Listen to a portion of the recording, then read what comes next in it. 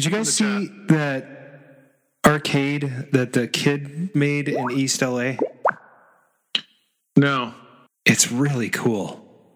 So his dad runs a family business of auto parts store in East LA. And this kid loved to go to arcades and stuff. He's like, I don't know, 6 or 7. And did you make them all out of cardboard? Yeah. This is like from years ago, though, right? Probably. I don't know. We're supposed to go live in a minute. We don't have a guest. Hey, when's the last time you guys communicated? This morning, or? I communicated with him yesterday. He talked to me Tuesday. I gave him the lowdown on what we do. And then I posted a new ad this morning at 10 a.m., and he replied to it saying that he was excited to do the show. All right. Hopefully he's alive. Yeah. I don't know what to do. I don't know if we go on late or if we just turn it on so people know we're here. Okay. I'm starting the stream. Uh-oh. Okay, I'm ready. We're getting serious. Oh, ready? Yeah, we're on. We're on. We're on? We're on. Oklahoma, where the wind comes sweeping down the plain. And the waving wheat can sure smell sweet when the weight comes right behind the rain. Oh, my goodness. It's going to be like this all night, I think. Welcome to the Arcade Radio box office theater. I don't know. Riff! I'm going to get the chat running here. Is anybody in there? No, just us. I think we should pre-record an episode one time where we pretend that we're a documentary. Nobody but us chickens. Yeah, that'd be great. We could do that. Let's do it. We'll take 2 months to make it. Be like Polybius, right? Polybius. Yes. Just one episode. It's a piece of cheese for right now. Don't crunch on the cheese. The cheese is the quietest food that you can eat. It's a proven fact. Silent. Nobody in the chat? Silent all these years. Oh. I just need the link. The link is youtube.com/arcaderadio/live every week. Oh. Yeah. I'm playing with my camera. Sorry. There's nobody. There's 8 people, and I don't see anybody in the chat. It's okay, though. Yep. Hey, buddy. Nice to see you, Andy. Yep. Video unavailable. Watch this video on YouTube. Playback on other websites has been disabled by the video owner. You son of a... Yeah. Let me see if I can change that. That's no big deal. But it gives you something to do. It's no big deal. It gives you a link. Deal. There's a little link in there for you to click. I have to log out. I don't understand. Look at this Road Blaster's cockpit for sale. Oh. Where's that? No, where's 30157? Hey, did you know that the Mach 3 cockpit has a Fresnel lens in it too? I did not. It looks pretty cool. I have Fresnel lenses above my bar now. It helps. It helps with the light.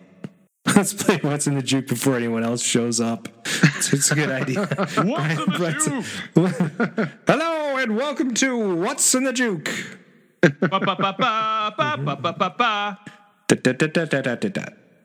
Man, it is long when you sing it out loud. How come?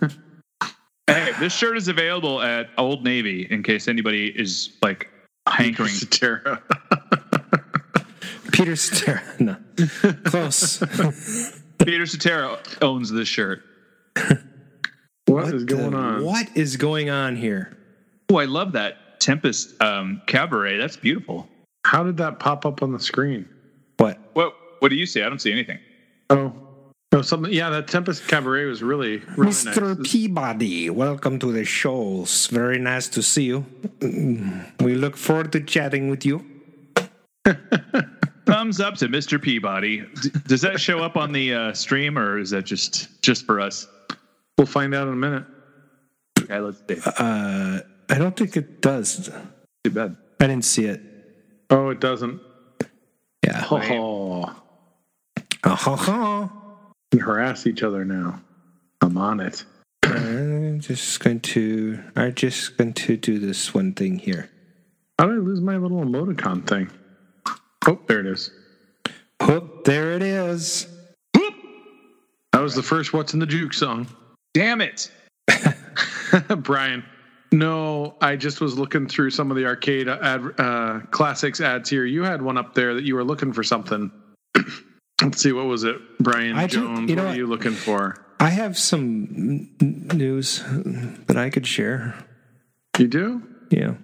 And why not? Not arcade news? No, it's arcade news. Well, I am going to go to Arizona tomorrow. On purpose? Yeah, for a long weekend. Yeah. Oh, wait, here. Brian Jones is looking for an extra Zookeeper kickplate graphic. I think I have one down here. Just a second. I think Brian might be sleeping. No. Oh, that's a good theory. What time zone is he in? Central. He lives in Chicago. Chicago. Well, near Chicago. But he lives in Chicago. Schaumburg? Yeah. For real? Huh. For reals. I told you his city name earlier. Well, I just got through talking to a whole bunch of people, and they told me city names too, and now I'm confused. So, no, I don't know. You think I'm retaining anything that you say? Come on. Mm-mm. It's only 7:30 in Chicago. Yeah, well, that's where we are. It's in Central Time Zone. So that's right. Brian Jones. We're even Houston is Central. Allegedly. Oh, by the way, I was in Nebraska. You said that I was ghosting you. We were out of town for a wedding, and that's why I was sort of not around. Brian's an old fart, but not that old.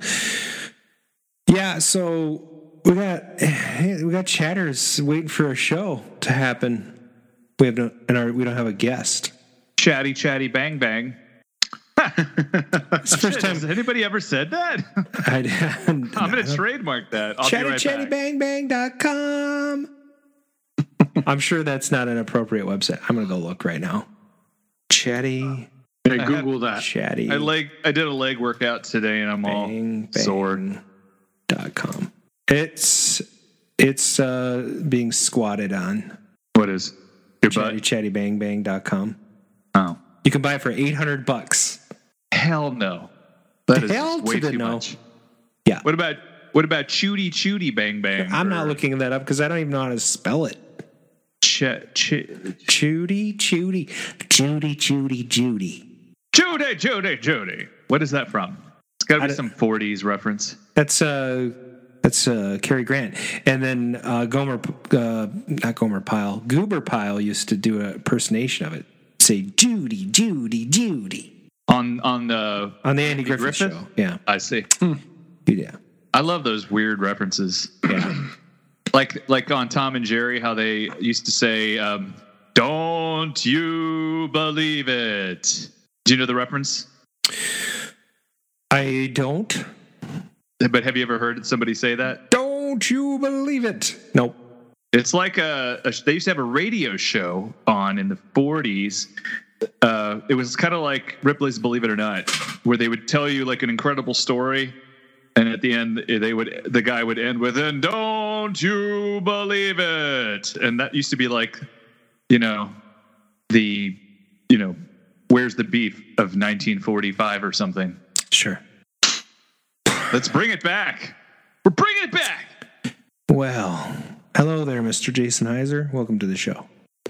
Brian Jones, Mr. Peabody, Andy Baldwin, Brian Jones. I only have the chat pop out at. I can't see how many people are streaming. I mean, viewing the stream, but there's 8. It's not bad. 10-ish, 8-ish. I think it counts us. So, well, here's some good news. We're live. Here's some bad news. Our guest is MIA. MIA. He's almost in Miami, but not quite. So close, yet so far. So far. Yeah. He's in Schaumburg, asleep, probably.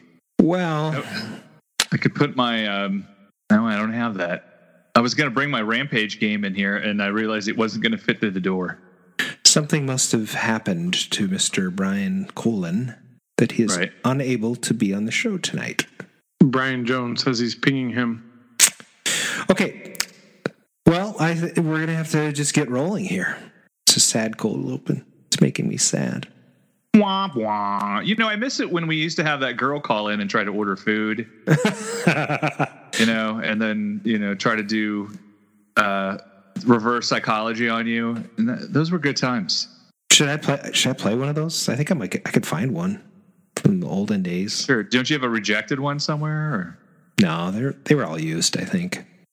Yeah, I mean, that was back in the day. That's almost 3 years ago now. Oh my God, we're so old. Yeah. I mean, no, what? The show is not that old. The show. Gulp. Second longest running arcade radio show podcast, maybe. Could be. I mean, they're all dropping like flies. So there are a bunch out there. I don't know. 3 years is like as long as people want to go. I don't know. Doesn't even feel like 3 years. I think we should go with at least 5.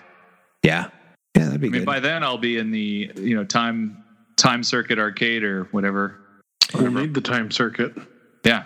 Yeah. Ooh, time circuit arcade. I've been calling it the time travel arcade, but time circuit arcade. Yeah. What? I keep refining what I'm going to do. It's definitely going to be arcade is 1985. My event space will be 1885, and then the back, the outside will be 1955. Cold open. Cold, so cold. What's the weather like, guys? Very cold. It's actually not that great. No, we've had a couple nice days. Today is not one of them. No. It's blustery and rainy, drizzly. Yeah. Like I think today got to 85 here. So I did drive back from Vegas last week. That was fun. Oh, that's steamy. Coming through Loveland Pass. Yeah. The snow was coming down so badly, and I had the trailer behind the truck. Almost lost it. 3 cars in front of me swerved off the road into the shoulder. I tried to hit the brakes. So never hit the brakes. Well, no, I mean tapping them and stopped about 5 feet from the car in front of me that was stopped. It was a little freaky. Well, Brian, we were at the Amusement Expo last week in Vegas. It was kind of fun. That's cool. Brian Jones says he was in Vegas last week. Right after talking about prostitutes travel, what? I bought a Monaco GP yesterday. Sweet. What size? Cockpit. Yeah. Extra large. Where are you going to get that into the basement somehow, or is it just going to? I don't know. I needed it though. Yeah. Yep. Did you get rid of something else to get that? Nope. Hey, when does that arrive so I can be busy? It's gonna go to Fastenal. This is gonna be, and it'll be created, so it won't. You don't have to worry about it. We're opening I'll handle it myself. Down to the basement. But it's not going in the basement. This is Karbach Brewing's Hella. It's going in the living room. Michelada, and it's never been in Adam's living room. No, it's not. You're not going to put a game in your living room, are you? No. You don't have... all your games are just in your basement, right? No. In the garage. And in storage. Well, that's... Yeah. That seems right. Yeah. The best place for games. Where you pay for them and don't get to play them. I have power in my storage. It's weird. They let you use electricity for free up to a certain amount, and I don't think they have a way to figure that out. And so, Aaron Sanders, he just leaves his air conditioner running all the time that they gave him. So lucky. I don't know if that even made any sense. This is not good. I'm sorry, Karbach, but Hella is hella bad. Thumbs down. It's weak. It tastes like a tomato that is like past its due date. Well, that sounds wonderful. I need to get one of those. See what I can do for you. You know what? If you ever come into Houston, I'll take you to Captain Tom's, and they have a dozen oysters for $7, and they make the best michelada that exists on the planet. So just let me know when you're going to come down to the Houston Medical Center for high-fiving your bros or whatever you do, and then we'll do that. Oh my God, what Brian, on your arm? What is going on there? Oh, there? I don't even know. Oh, that's nice. That was probably me trying to move the pinball into the basement when Adam said he'd come over and help me and never showed up until after it was in there. son of a. I helped to move games into the trailer at the warehouse, though, so. He did do that. That was extremely helpful. Very nice. Very nice. Very nice. That's nice. I like. Is this a dog? You do that very well. How do you cook the dog? What? Yeah.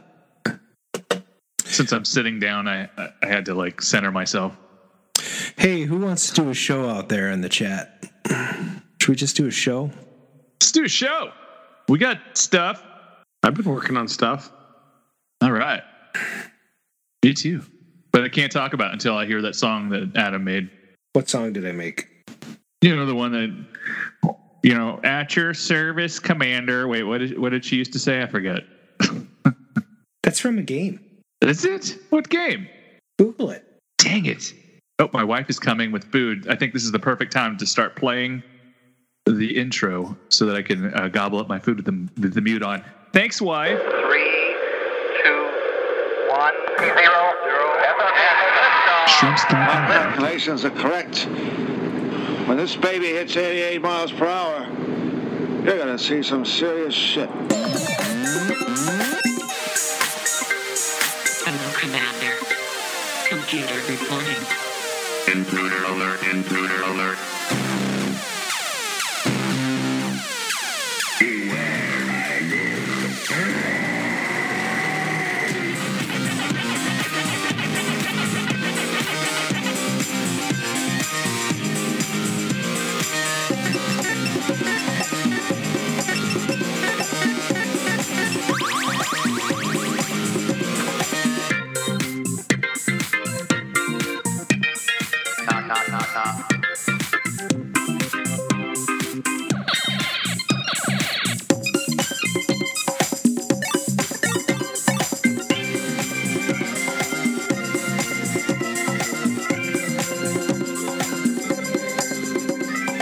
Stimulating opponent.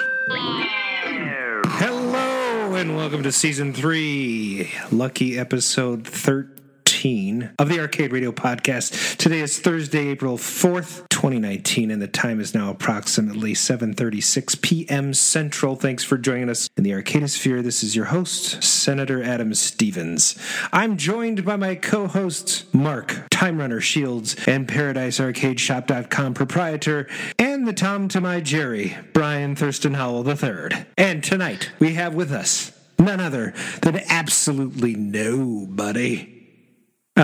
There's been a little trouble getting our guest on tonight. We think he ran into some trouble. Haven't been able to get a hold of him. So, Is there trouble in River City? there's trouble right here in River City. With a capital T? The right rhymes with P, and that stands for pool. Is that right? That's correct. Okay. Yeah. So, welcome to the show, chatters. Very sorry. This is the first Arcade Radio first right here. The guest has gone MIA. There might be a large collection of animals three large animals heading towards Chicago, and he's had to run for cover or something. Oh, we can only hope. Right. Which one do you think grabbed him? Hi. Hi. So, normally we would introduce the guest, and that was supposed to be Brian Cullen. Maybe we can get him back on the show some other time. Okay, so here we go. We're going to do something a little different this time because why not? The show's a little different tonight. So let's start with a random question. Instead of like what you've been working on, and we could still talk about that because we got plenty of time, right? So maybe we'll move that to the end of the show. So the random question for tonight, and I should have a noise for this, shouldn't I? Like some sort of Boing, oing, oing, oing. There should be Like the old Price is Right spinning the wheel. Yeah, exactly. We need that. We need something like that, right? I mean, that'd be fun. We'll fix it in post. Right. In post, the podcast that people listen to, it'll sound awesome. We'll put that in there. But in the meantime, I'll play this laser noise. It is so short. In the meantime, I will play this completely random noise that has nothing to do with anything. And then we'll go to the next segment. Can you play it several times at least? Okay. Well, what about a bike bell? Oh, now I want the random question like it's nobody's business. Okay. Here it is. What was your most difficult game pickup? Mark, go. It was April 2015, and I bought a Star Wars. It was a good deal. Oh my gosh. $1,000. Mine's a Star Wars story too. No way. And it was upstairs at this guy's house, and he had some other games, and I was looking at it. It had been restored, but it was missing the wheels, first of all, so I thought that was kind of odd. You know, I got it to the top of his staircase, and it had just one landing. You know, I'm more afraid of staircases with two landings anyway, so I got it to the first landing, and he was down below me helping me, okay? Nice. I thought for sure he was guiding or touching the bottom or doing something. It turns out I think he was looking at it. Yeah. Because he kept like giving me like, it looks real good, looks real good. Oh, you're doing fine. You're doing fine. No problems. Right. So we got to the landing, and then it was even steeper down to the base, and I was like, hey, maybe we should put something down at the bottom there because there's no wheels on this thing, and the corner might hit your beautiful floor. And he agreed. He went all the way down. He put something down there. And then he came up, and then I leaned the machine back, made it down one step, made it down two steps. And then that third step, I lost leverage, and I rode the machine all the way down, I think another like 15 steps or something. Oh, jeez. And he like was like this, you know, like the Flash, like running in front of it, you know, to get out of the way and stuff. Not helping me at all. So my life is flashing before my eyes, and I'm trying to like slow it down. So I'm trying to like get under it as it's like going bump, bump, bump, bump, bump, bump, bump. And anyway, so we landed on that carpet that he'd put at the bottom, and nothing really was hurt. But oh my God, that was like, I thought for sure that was the end. And once I got it outside, he's like, hey, can I help you like strap this down? And I'm like, go away. I don't need your alleged help. Yeah, I found when I grab games, like people will offer very nicely to help sometimes, but 9 times out of 10, they don't help. No. They just aren't used to moving big objects, and I'm like, you know, very politely say, oh, thank you, I move a lot of these, you know, or you know, whatever. But it's the number of times that I've had people just do like stupid things, like you go down a staircase and they'll like lift the game while it's on the dolly, so it's like tipping back onto you, and you're like, no, it's balanced. Like, it's good here. We're just going to lower it as we go. Yes.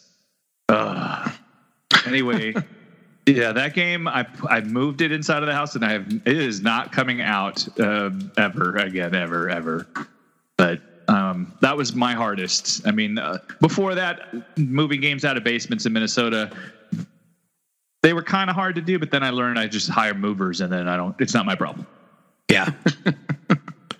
Yeah, actually, that's funny. The Monaco GP that I mentioned in the cold open, I got it on eBay. I don't normally buy games on eBay, but it was a really good price. And it looked to be in very good shape. The seat was intact. All the wood looked pretty solid. There's some paint problems on the back, but it works. So I had to go for it. And I took your advice and went with Fastenal, Mark. All right. Yeah, so you said that you had some, good luck with them. So from Virginia, from Waynesboro to Plymouth, Minnesota, $210. Whoa, that's about the right number. That's way cheaper than any of the other freight companies, though. Yeah, I think I bought a Zybots while I was in Lincoln, and it's coming from Coin-Op Warehouse to Houston, Texas, also like $209. Yeah, and you know what? It was I checked with one of the arcade movers, one of the ones that one of the other guys I know likes to use because they're very reliable and they do a good job. They wanted $375 at a minimum. So, and then they had a $50 surcharge for remote locations. So it would have been like $425 or something like that. So this was like half of that, less than half. That's pretty good. It's a beautiful story. I'm going to use them to transport the front of the Back to the Future 3 train that I have in Columbia. The only thing is that you have to have it palleted and crated or ready to go. So that's true. You got to have somebody that can do those two things. Also, I did have an experience with Fastenal where it was palleted and crated, and it was actually a Space Tool shipped out from Maryland, and they just they hit it with a forklift or something, and the coverage or the insurance on it was just terrible. Oh, like it was, they basically were like, "Yep, sorry." Well, this is covered up to a minimum of $1,500. So nice. Is it inside an enclosed crate? It'll be a 2x4 crate, so it'll be visible, but it'll be crated. Interesting. Yeah, I don't know. The guy that is brokering the deal used to crate stuff for a living, so he's like, Wow. "I'll do it for you." He charged me nothing to do it, so not nothing, but it was inexpensive. This will be a day long remembered. Am I supposed to tell about my moving story now? Yeah. What about your Star Wars? Hey, Jason Heiser, are you still in the chat, or did you just fall off the end of the earth here? Because this involves you. So we have Star Wars stories, I guess, in common for moving games. That game is heavy. I mean, it is. Dudes, that's got to be one of the heaviest Atari cabs of all time. I go to Hudson, Wisconsin to pick up this Star Wars, which, unbeknownst to me, had been in a MoMA auction. And if you guys don't know what a MoMA is, what does it stand for again? Minnesota? Make me an offer auction, or Minnesota Operators. Something. I didn't know that. Something like that. Yeah. So anyway, it used to be a big open air auction that people go to, and they bid on games and take them home. And this guy bid on the Star Wars and got it working, and then wanted to get it out of his house as quickly as possible. So he cleaned it up, flipped it. I'm sure he bought it for a song, and I went out, and I think I paid $600 for it at the time, which is pretty good if you look at the price the Star Wars is going for today. Right? Decent. Yeah, I mean, I've seen them in really good shape going for upwards of $2,500. So I don't feel so bad about that anymore. But it did break right when I got home. So No. But anyway, to get it in the car, first of all, my friend Jason used to live in Hudson, and so I asked him if we could be the meeting point would be at his house. So the guy agreed to come to his house, drop the game. So I went and hung out with Jason. Guy brings a game, and I'm looking at it. I'm hemming and hawing. I'm thinking I'd try to try to bargain with him, and I just paid the money. So then I come to find out later an interesting story about it, but let's talk about the moving part. So at the time, I had a 2009 Ford Escape, not the tiny little Murano-looking thing you see today, but still pretty small, 4x4, right? So I got my little SUV and open up the back, and we put it in there as far as we can. And it's sticking out the back, I don't know, probably by about 3 feet, right? 3 feet? Yeah.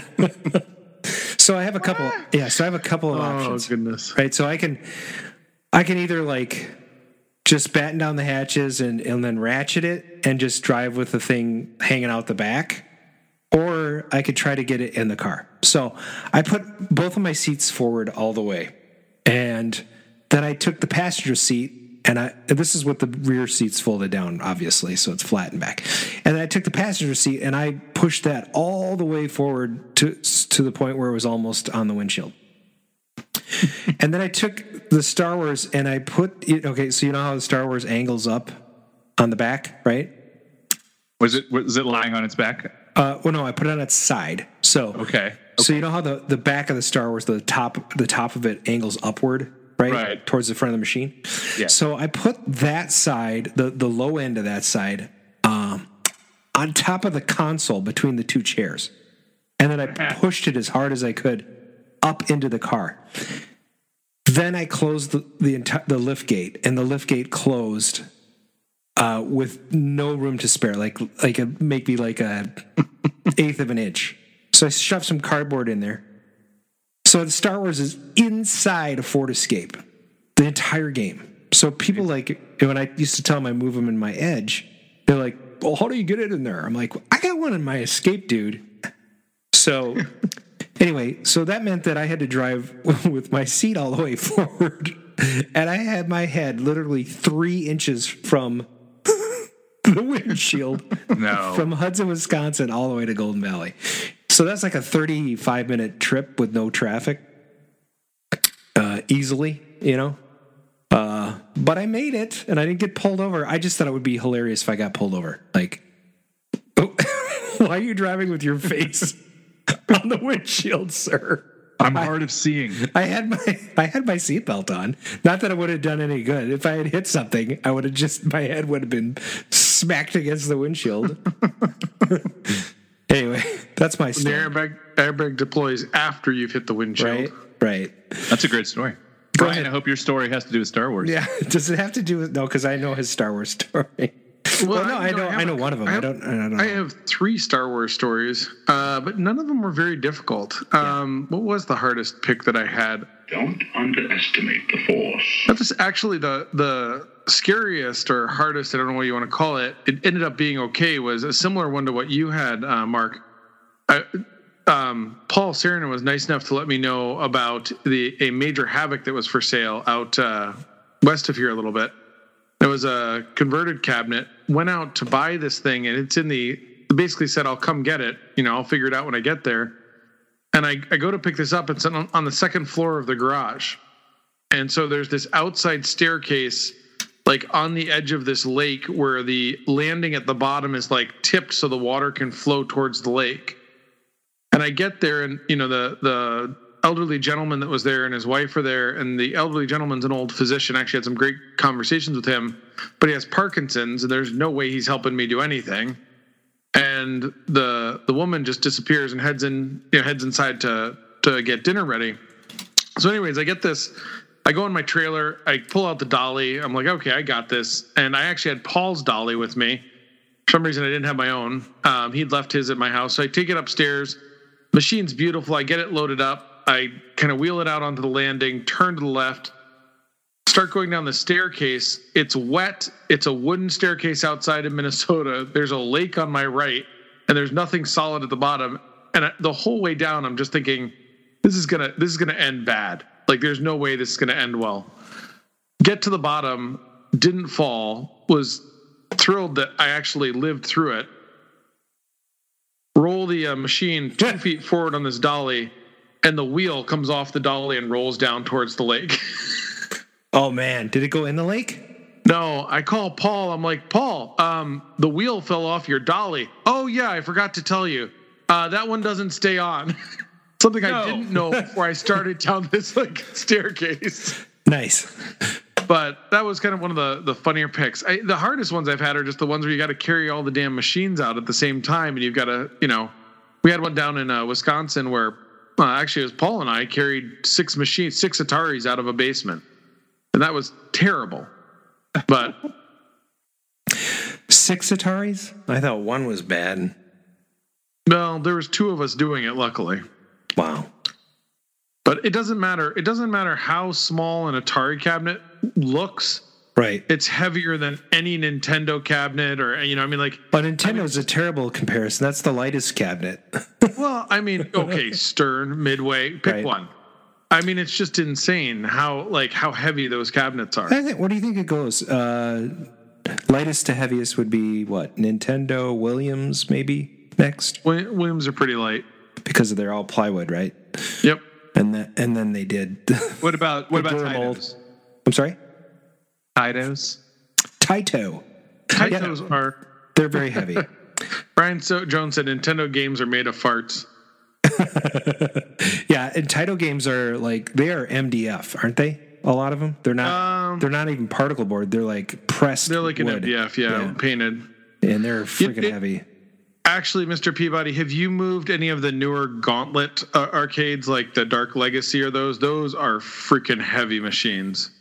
Golden Tees are pretty heavy, but those new Gauntlet Dark Legacy, Atari sticking with it. Make a 4-player game and let's make it 10 times heavier than a Konami. And we talked a little bit about this with Gar last week. When he was on, he was saying that the worst games to move are those Dance Dance Revolution games. Yeah. I can't imagine. That'd be the worst. I just picked up one of those for events. I've seen guys who have dedicated welded like those little dollies just to move their DDRs. Yeah. Brian Jones says Taito was ahead of their time. Shipping was cheap. All you had to do was add water and they grew to full size. That was a random question of the day. I will give one. I do have to give one shout out though with the hardest game pick. Okay. I bought a Twilight Zone in Hawaii. Oh yes. And we were living on the second floor, and I got it home fine. But when I got home, it had to go up an outside staircase that had a landing and then a turn to the left, and so it was like up 12, 15 steps, and then turn to the left and up another 10 steps. And the shout out I have to give is my wife and I carried it up the staircase. So, oh my God, we put it down at the top. She looks at me and she goes, "I am never moving a several expletives arcade cabinet again." Wow. Well, you're still married, so that's something. I think we are. I haven't checked in the last hour, but I'm pretty sure. Does she still live there? She lives in the West Wing, where I don't have to pay attention to her at all. What? That sounds familiar. I just made that up. I think we should get some news going here.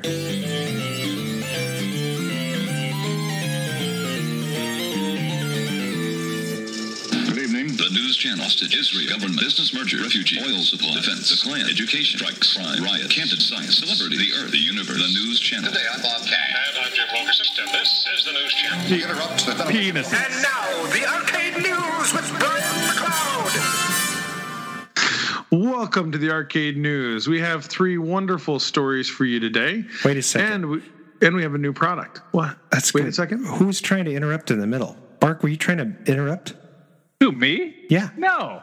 That must have been somebody else. I think it was you. Not I. You were like, wait. It sounds like you don't know, and so I'm going to go with that.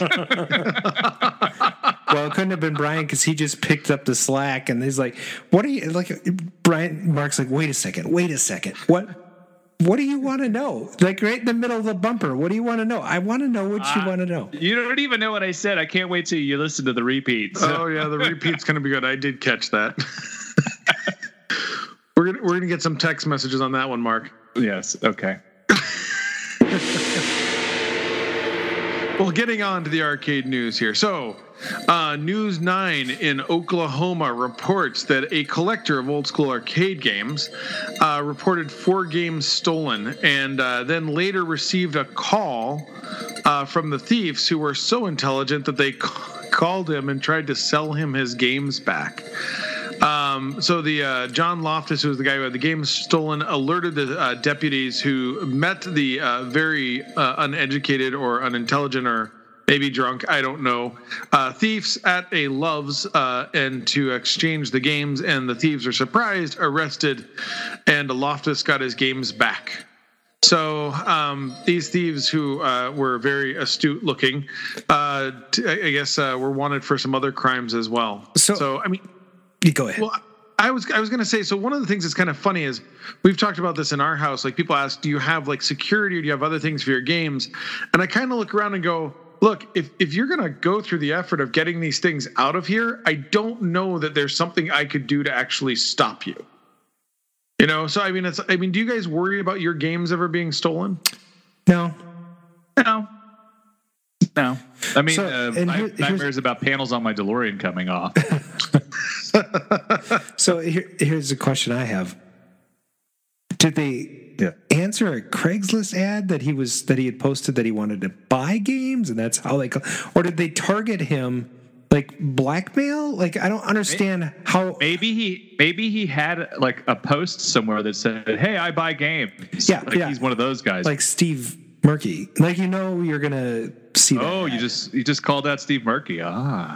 Steve, stop it. I don't care. But somebody does, because they get on there and they rant about it for like, their whole post is, don't let this guy buy games from you. He rips you off. Well, I mean, it hasn't just been Steve. It's been a couple of guys, right, that he's gone after. There's been a local, if people don't know about this because you're not in Minnesota, you wouldn't know about this. There's a local guy that trolls the people who put up Arcade Wanted ads and claims that they're trying to give you $25 on their $50 game. So, or more like $100 on your $3,000 game. Yeah, right. But anyway, that's neither here nor there. My question is, how did these idiots end up calling this guy back? Like, oh, here, by the way, we have the exact games that you want to buy. I think this is missing stuff. Don't you, this story? I think it's... Yeah, I mean, it is, but it's also, I mean, like, why would you... I don't know. I mean, why would you call ads or contact people to sell? It just seems like a silly thing to do. I mean... It's not we don't even know there was an ad. The news stories, there's two of them, right? There's Game Gear or what is it called? Games. I didn't see in either one they actually caught him on Craigslist. Yeah, I mean, it just says they called him. So it's to me, it's like they almost like, we got your games, you want them back? Maybe they got his number. I got a knife. I'm going to start cutting off parts of your arcade game if you don't come and pick them up at the Loves and bring some cash. I've got your EDOT. It's going to be a Discs of Tron soon if you don't call. It's going to be a dot. It's going to be...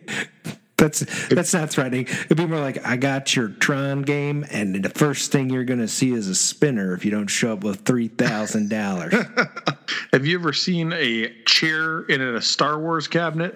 They're not that smart. Oh my gosh. That's hilarious. Yeah. Anyway, so, on to the next.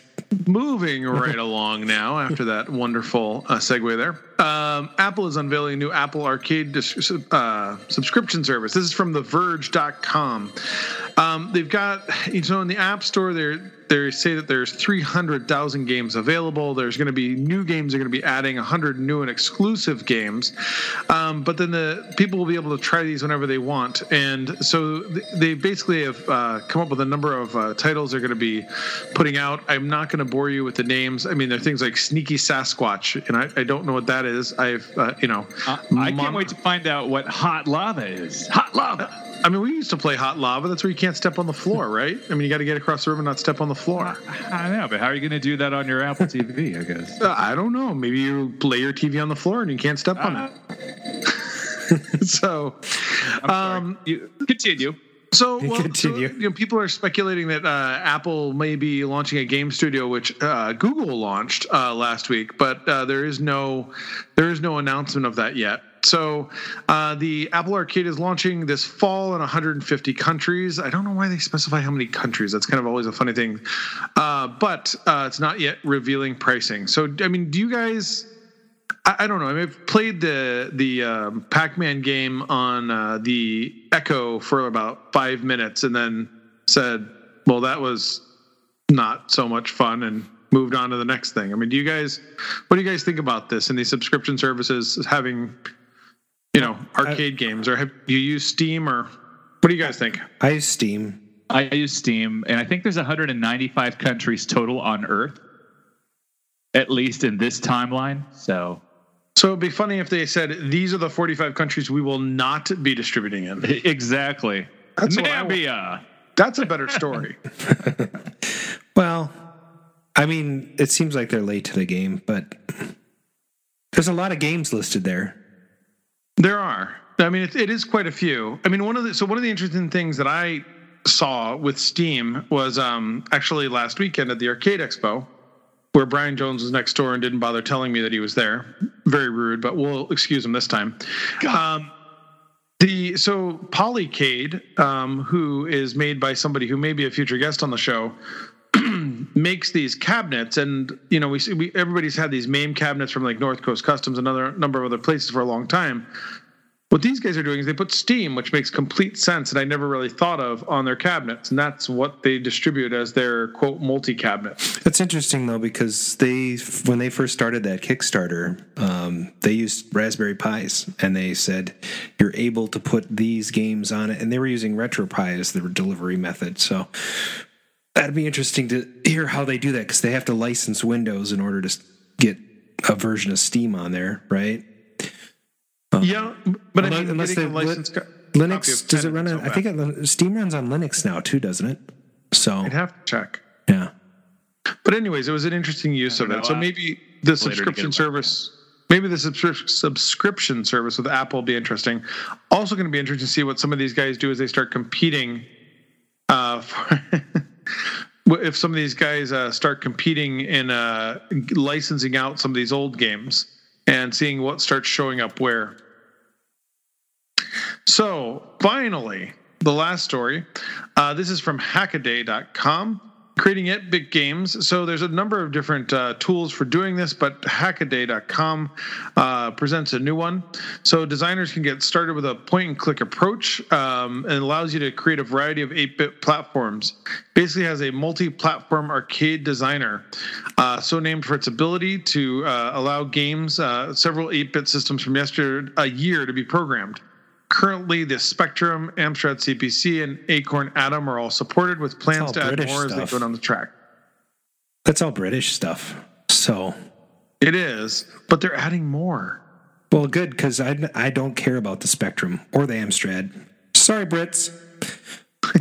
I saw that. That was a great Steven Spielberg movie. You know, what a great director. You know, since you're being all Mr. Negative tonight, I'm going to roll right into a new section you're not going to be negative about. That's the new product. Don't make me destroy you. So you just have to appreciate it. I'm sorry, I got to drop this call. Brian has got to be dropped from the call suddenly. So for those of you who... Is he talking? And Mark is frozen. That's funny. All right. Brian got muted somehow. He's been talking for like 5 minutes. I'm unmuted. There we go. I'm back. I don't know how I got muted. Seriously, I just went down? I do know how you got muted. Someone's a sneaky bastard. Told you I was going to drop it, and then I muted you, and you're just like, blah, blah, blah, blah, blah, blah. And then Mark froze up. It was like a comedy of errors right there. I couldn't handle it. Don't take it anymore.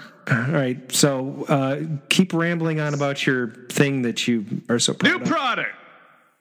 It's a new product. It's pretty cool. LaserCon is launching a new board to replace the ROM boards in Dragon's Lair and Space Ace and Dragon's Lair 2, which will be really cool. Really cool. Is that to replace like a Dexter or what? No, it'll work with a Dexter. So if you have a Dexter and this board, you can build a Dragon's Lair. Well, you need the NTSC interlace board, I believe, but that's it. So essentially, all those old Dragon's Lair PCBs and everything you don't need them anymore. FPGA? So they're launching. It is not FPGA. From what I understand, I don't see a lot of details on it. I was looking for it. There's one person who did kind of a, whatever it is, opening the box, and here it is, the unboxing video. But it works really well. And it looks to me from the stuff that's on it that is actually just kind of the old components on a new board. So it's a lot of kind of socketed chips. It doesn't look like there's anything stunningly new as far as hardware goes, but you no longer need to find the old boards and add the Merlin ROMs onto it. You can have the Merlin ROMs directly installed on this board and connect it up with your Dexter and be playing Dragon's Lair in no time. It's bad they couldn't combine the Dexter with it. I mean, I'm sure there's a way of doing that, but I think a lot of one of the things I think is neat with what these guys are doing is they're kind of respecting each other's space. So LaserCon did not kind of step on Matt Owensby's, Dexter boards. As much as it would be nice for all of us to have them in one board, these guys put a lot of effort into that. And so they're allowing each other to kind of have their own space and enjoy it. So kind of a neat thing that was out there. That is cool. Now that I'm not on mute anymore. You still buy Dexter boards? Yeah, I believe that there's a few still available. There's not the same number there were, but I think Matt has some that he's kind of moving through slowly, and he has to kind of build them on his own. It's not a large production run like it had before. Over to you, Mark. Yeah! Back in '82, I used to be able to throw a pigskin a quarter mile. Back to the cave with Time Runner. Why are things so heavy in the future? Is there a problem with the Earth's gravitational pull? This is heavy, Doc.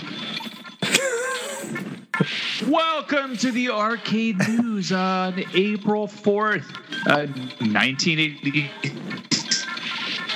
Oh, boy. Uh-oh. Who's going to be here? Yeah. What? You're just cutting out. Why do I cut out during my segment? I think you have like about a good 30 minutes or 45 minutes of bandwidth, and then it just goes to shit. Yeah, because like right now you just need to disconnect and reconnect because she's frozen like a snow cone, like a shave ice. Don't get technical with me. Can you hear me? Yep, now we can. All right. What's in the... Oh, wait, no, not yet. So close, but so far. So, arcade news. We're going back to April 4th, 1986. Do you guys remember what you were doing? April 4th? I do, yeah. 1986, April, I was in school. Yeah, so April, January, February, March. Yeah, so I guess that was 4 years after the Space Shuttle Challenger blew up. No, yeah, 4 months. That. 4 months after. I don't know. I was probably just going to school, junior high. Yeah. All right. Well, let's try this. Rampage, 1986 arcade game by Bally Midway came out.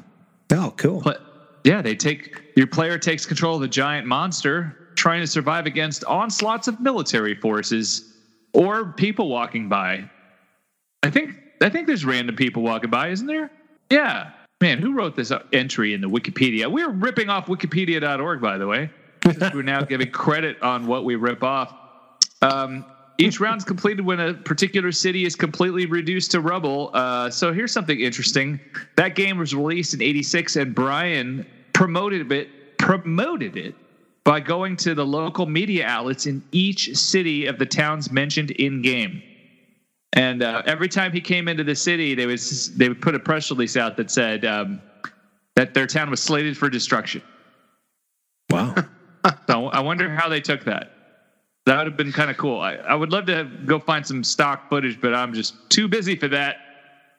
Hey, let's move on to what was at the box office. Teen slasher flick April Fool's Day was dominating it back in 86. Have you seen it? You like it? No, it's funny though. You shared a link. I could play a little bit of the trailer, right? Yeah, the trailer is kind of lengthy, but I mean, it has that cool 80s voiceover guy. Yeah, well, let me just let's go to a part where here we go. We'll tune you in right here.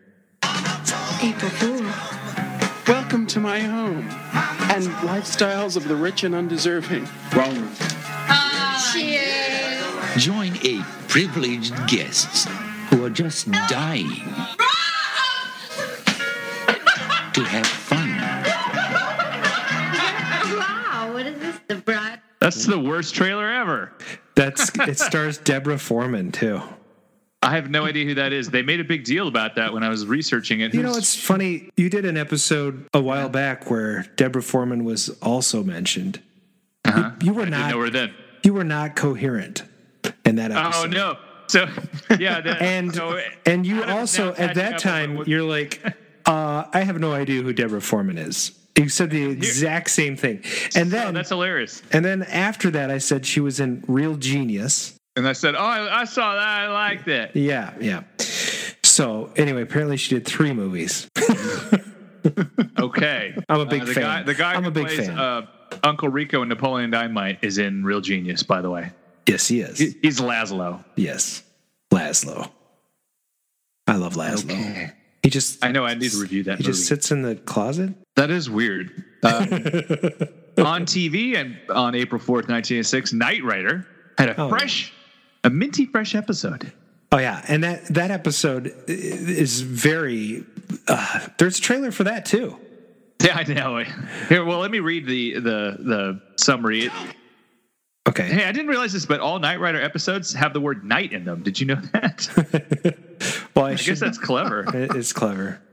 So this one was called Voodoo Night, and it was the Voodoo episode. And every 80s TV show had to have a Voodoo episode. Oh yeah, season 4. Yep. So correct. They were running out of things to do. A voodoo princess and her henchmen, of course, will stop at nothing to possess an ancient crown being held at a private vault company. What a weird... Where did the writers go? They're like, let's make this vault company private. Wasn't that the theme of Live and Let Die?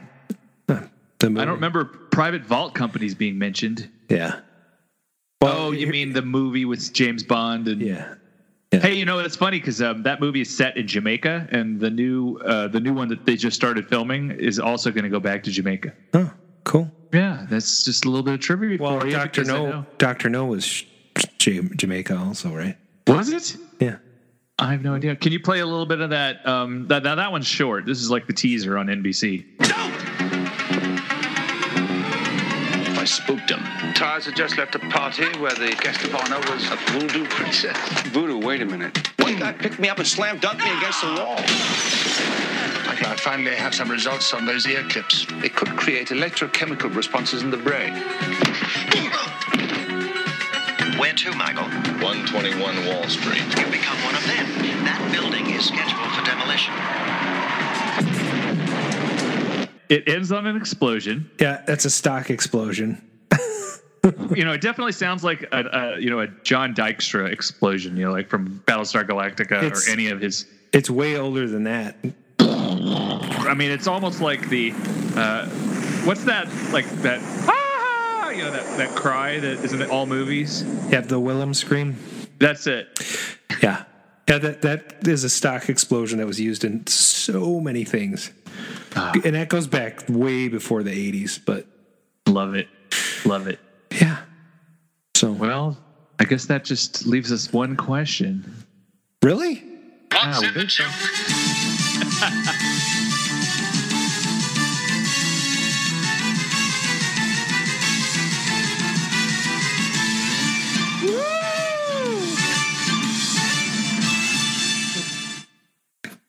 Well, he's a little overzealous.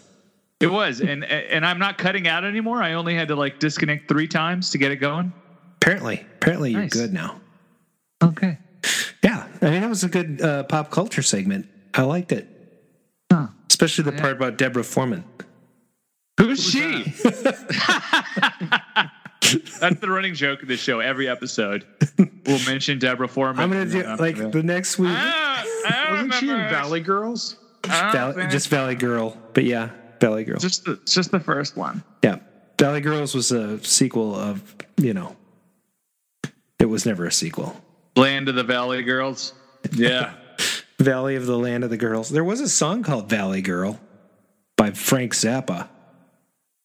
Oh yeah, and his daughter was in it, and yep, she was super hot from what I recall. I love that you remember. Yeah, what's her name? Zappa. What's her name? It's Dweezil. Moon Unit. Moon Unit. That's right. Because yeah. But Valley Girl went something like this. Remember that? Yeah. Really great shoe stores. I love going into clothing stores and stuff. I buy the neatest mini skirts and stuff. It's so bitchin' because everybody's super, super nice. That is awesome. So we're gonna play a clip here, and the chatters are gonna chime in. Wow, we got Red Friar in the chat. It's the first time he's been listening to the show live, and we don't have a guest. Welcome to the show, Red Friar. I cannot find the naked Moon Unit Zappa picture that I used to fawn over. Oh well. Let's play this game. Yeah, and I actually expect Red Friar to do pretty well here. We should probably explain how it's played for the new chatters. We'll play a clip, and you'll guess what that clip is. We're just going to play a very, very short clip. And then if you get it right, Mark, tell them what they win. You win a pat on the back, a hearty hi-ho, and possibly a fist bump. We're adding that this week as a bonus. Oh, yeah. Fist bump. I like that. Sounds good to me. I mean... And in the order of, you may think that you guessed before somebody else, but whatever came across the stream on our side is the official order. And what's up, Aaron Sanders? I hope that you're able to at least take a place into this. So, we could let them all reload their browsers if they think that'll help. Sure, yeah. Let's get rid of that lag that when I was reloading 10 times. Yeah, go ahead, and if you want to reload, just make sure your browser's fresh. You should reload. Yeah, reload. Reload. That's what we try to do, and then we'll play some noises. Like if you get you get partial points, right? So if you get the artist right or the name of the song right, you'll hear this.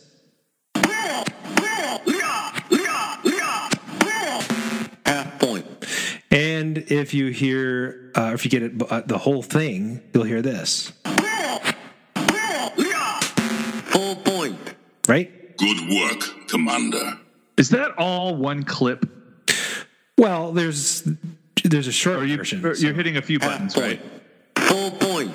It's very fascinating. I really do like your soundboard. It's pretty cool. Is there sounds on there that you just never play? Oh yeah. Okay. Like this one. What the freak is that? I just put a cassette in a cassette deck. Oh. And here I'll hit play. Oh my God, lame. This is the worst soundboard ever. I'm sorry I asked about it. I don't play What's that. in the juke? I don't play that very often. I know. And then there's this one for, when we're waiting for an answer. Yeah, we should play that. That's good. But okay. So let's start the game. I guess I should use that probably, right? Yeah, that's a good one. Okay, I'll make sure we're doing that when we're doing this. Okay, here comes the first clip. It's playing. Trust me, it's playing. Here's somebody walking. The Walking Dead.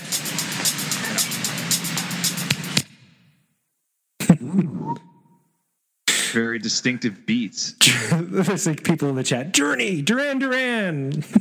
They're just totally guessing. West End Girls, Andy Baldwin. Oh my God, Andy Baldwin. Wow. Pet Shop Boys. Okay, I'm going to play a little bit more of that. That was amazing. And that was for Full Point.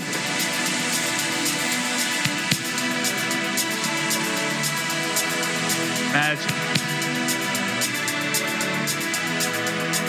This has got the world's longest intro. I like it.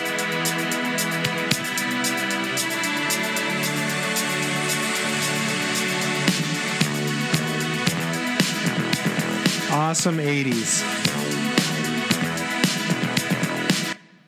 Okay, so the next track is one of my favorites. Thanks for picking it, Mark. And here we go. I'm going to play. I'm trying to play two clips of this. I'm going to play this one, and then I'm going to play this one. This is the 12-inch version. I do love this song.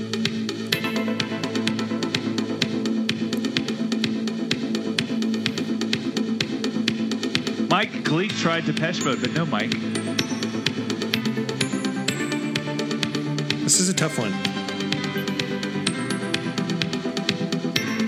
Keep going, guys.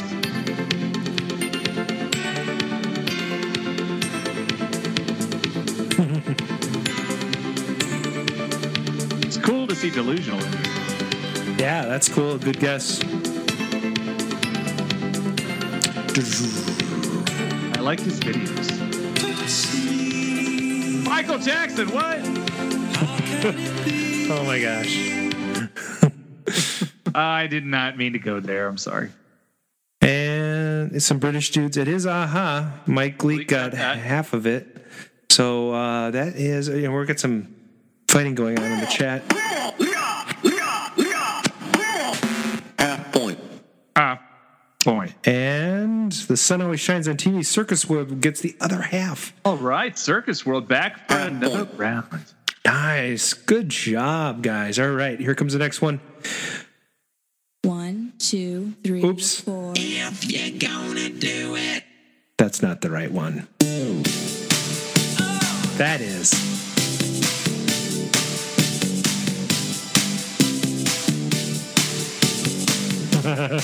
Where's Casey when you need him, right? He thinks he's giving other people a chance. Andy Baldwin, wham. Yeah, he pulls it. Andy gets half point for the Half wham. point. And I'm your man, Mike Gleek. Half point. Wow. Got some mixing it up here in the chat tonight. Thank you. You guys are doing a good job. Okay, and here comes the next one.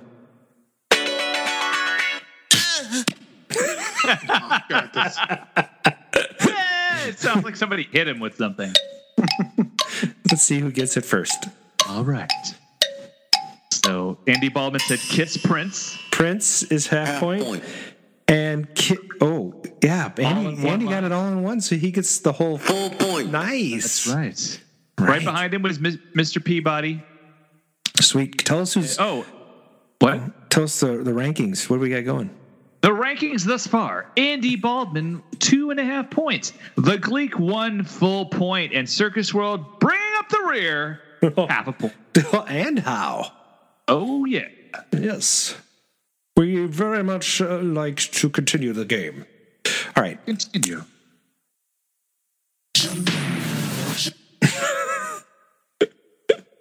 Jump by Star Wars. Oh boy, you guys have been getting a call. Ooh, maybe it's Mr. Cullen. We're gonna. This is Adam. Let's. Oh, that's no problem. The timing's perfect. We got another guy joining here. I'm gonna hang up on this other call here. All right, sounds good. All right. Our fluffing is over, Mark. All right.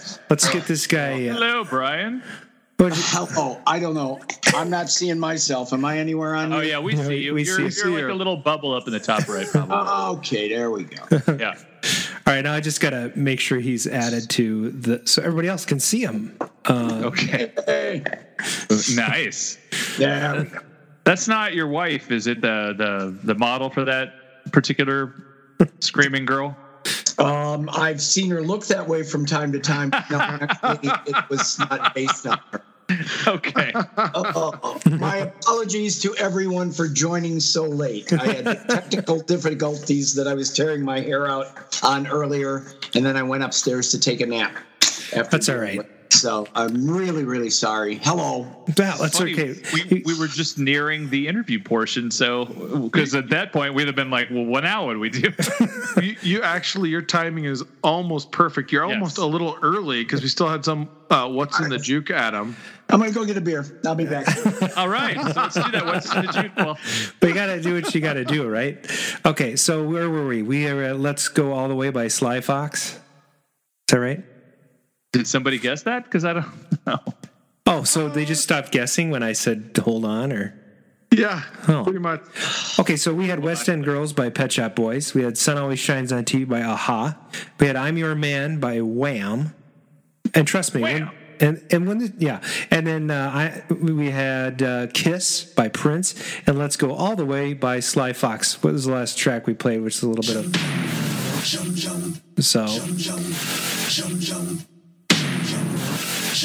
All right, so the next track we're gonna do is Brian back? Good. He is back. So just to catch up real quick, we're playing a little game called What's in the Juke. And so the chatters are guessing from little clips that we play what these songs are, and they get points.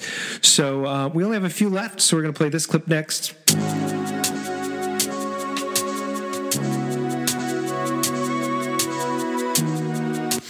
Yeah. I love that song. It's pretty good, yeah. So here we go. Anybody got it in the chat? We're just waiting. Maybe a little fighting going on here. Oh, These Dreams, Andy Baldwin. And that was Heart. Andy Baldwin pulls out both answers for a full point. Okay, cool. So the next track that was These Dreams by Heart. And here we go.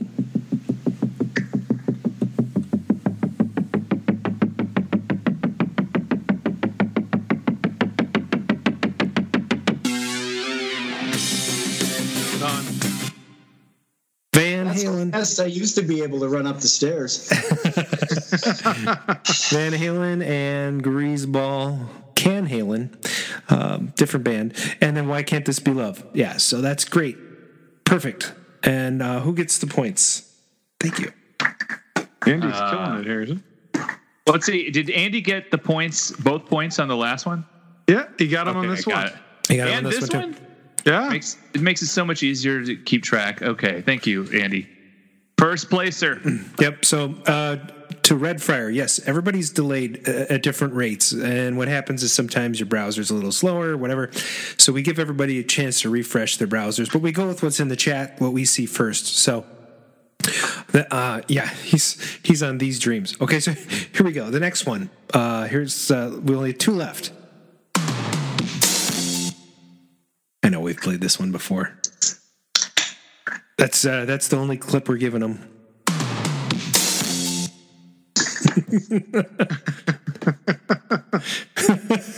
Answer in the form of a question. Andy says, "Why are all these guys having their women bring them drinks?" I didn't have her do it. She just did it. I missed it. Okay, so I got to play a little more. Is that what's going on? I like how Andy just like nobody's guessing. He guesses Depeche Mode whenever he doesn't know that song. Wait, Mike Leake. Mike Leake guessed the band OMD. And Delusional got the movie. Oh, close. It is close. It's not the right movie, but I'm pointing to the screen. Like, that helps.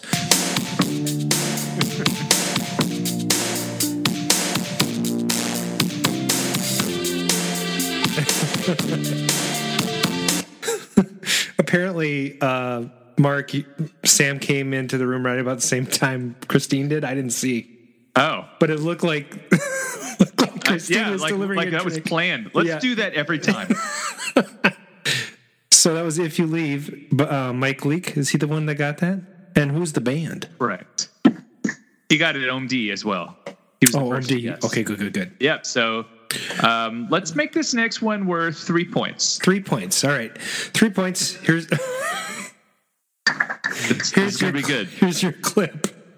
When the going gets tough, the tough get going on. What song is that? Damn it. I don't know. Tell us. Why did I start the song with the name of the song? No one got the song right. Billy Ocean is correct. Let me play the clip again. Red Friar's still on OMD If You Leave. Yeah, I know. He's way behind. Sorry, buddy. Andy got both. Oh, good. When the going gets tough, the tough get going. Good. That was a good job.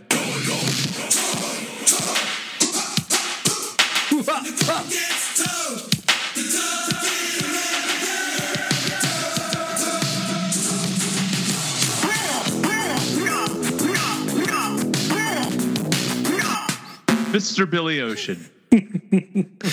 Full point. We still have one more, actually. Let's make that one worth 100 points. We have one more? Yeah. For all the marbles. Winner take all. Okay. Here comes the last.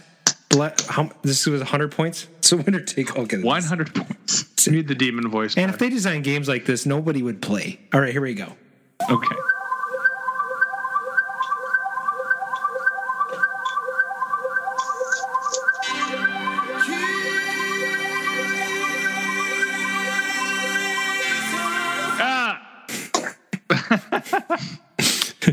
So far, nobody spelled it correctly.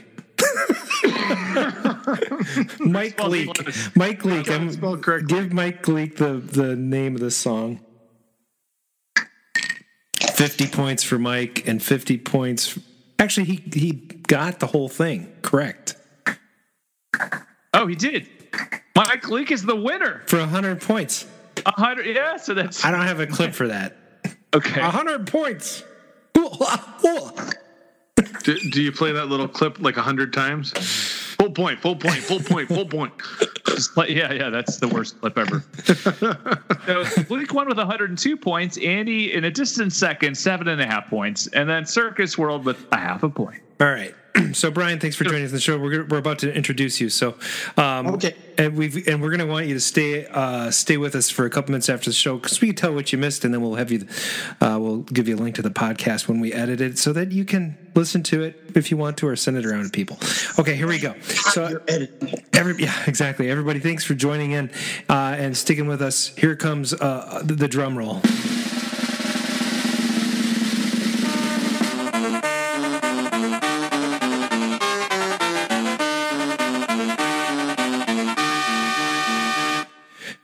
And tonight, who joins us is Brian Cullen. Brian F. as in Frank. Is it Frank? What's your middle name? It's in Frank, my father's name. Oh, look at that. It is actually Frank. So Brian F. Cullen, thanks for being on the show. Thanks for putting up with me. I really appreciate your patience. No worries. We're just glad that you were able to stop in tonight. So we have all kinds of good questions, I'm sure. But why don't you just tell us a little bit about who you are and your sort of legacy, if you will, just in a summary. I am. My name is Brian Frank Colin. I am an internationally award-winning animated cartoonist, filmmaker, turned video game designer. I started at Bally back in 1982. I went in and I thought I was applying for a job as a pinball backglass designer because I had a cartoon style, and they said, no, we're looking for people to do animation for video games. And I did animation, and I'm thinking, Pac-Man? And I mean, I even told some friends, it's like, this is it, childhood's over, I got a real job, this is going to be, and man, I was wrong on every count. Childhood has never ended, and it's never been anything like a real job. It has been tons of hard work, and I wouldn't have traded it for anything. Right place, right time. That's great. So that's who I am. That's not who I am, but that's a brief intro as to how old I am anyway. Well, you've done, you've had a long career in the in what the industry that we appreciate, and all of us are collectors here as well as hosts of this show. And our whole goal of this show is to have people on that were either connected to it in some way, and we've had guests on that have been operators. We've had other collectors on. We've had world record holders. We've had people that produce the artwork for restoration on.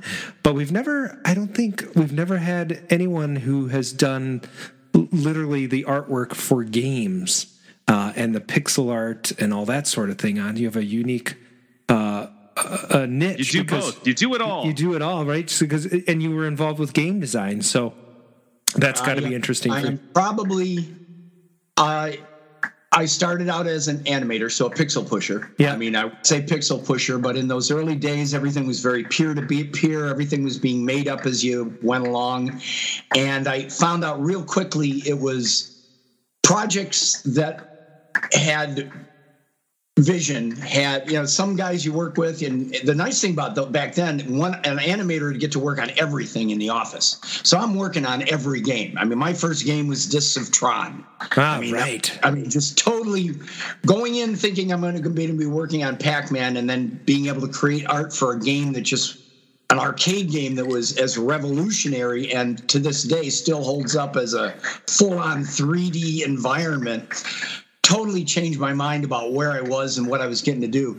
But you worked with different programmers, and everything was very peer-to-peer, and within weeks, certainly within a couple of months of starting, so where did the games come from? Well, blah, blah, blah. It's like, well, why don't we do this? Or why don't we do this? And they would let you. Very different from the big corporate mentality it is today. Yeah. And I learned very quickly that working on a game where some guys you work with were, let's do this. Well, that doesn't work. Let's try this. Well, let's try this. No, that didn't work. Let's try this. Whereas other guys, so having a plan became, for me, inherently lazy. Loving what I'm doing, but inherently lazy.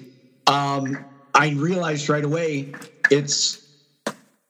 I've got to.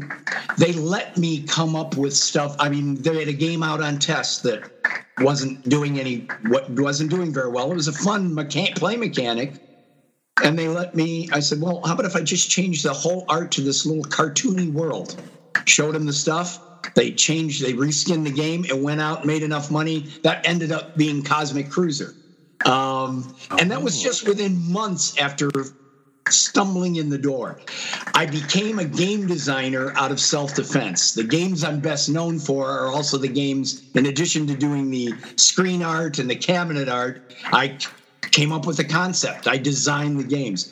So it was a perfect time to learn to become a designer because everybody was still figuring stuff out. It was wonderful. It was wonderful. I've done about close to 90 games since then. Wow. My best known ones, especially, in this conversation here, are the early arcade games. Games like I worked on Discitron. I worked on Spy Hunter. Now, those weren't my designs, right? But this weapon or this thing or this effect was you're standing around in a group and going, hey, no, we can shoot missiles up into the air. We can have a car come up and a guy stick his shotgun out. And you were probably a godsend because you were looking at every problem that they were presenting as an animation problem.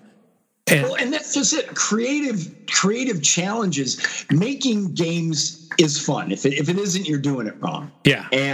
And when somebody like the programmer Tom Leone on Spy Hunter, he had the basic core game down, and he was tuning it very finely. It was a well-tuned game so that players had to learn a skill, they had to get better at it. But in the meantime, I'm looking at it from the point of view of someone who I'm coming in, I'm putting on a quarter, and I'm not the most hand-eye coordinated kind of guy.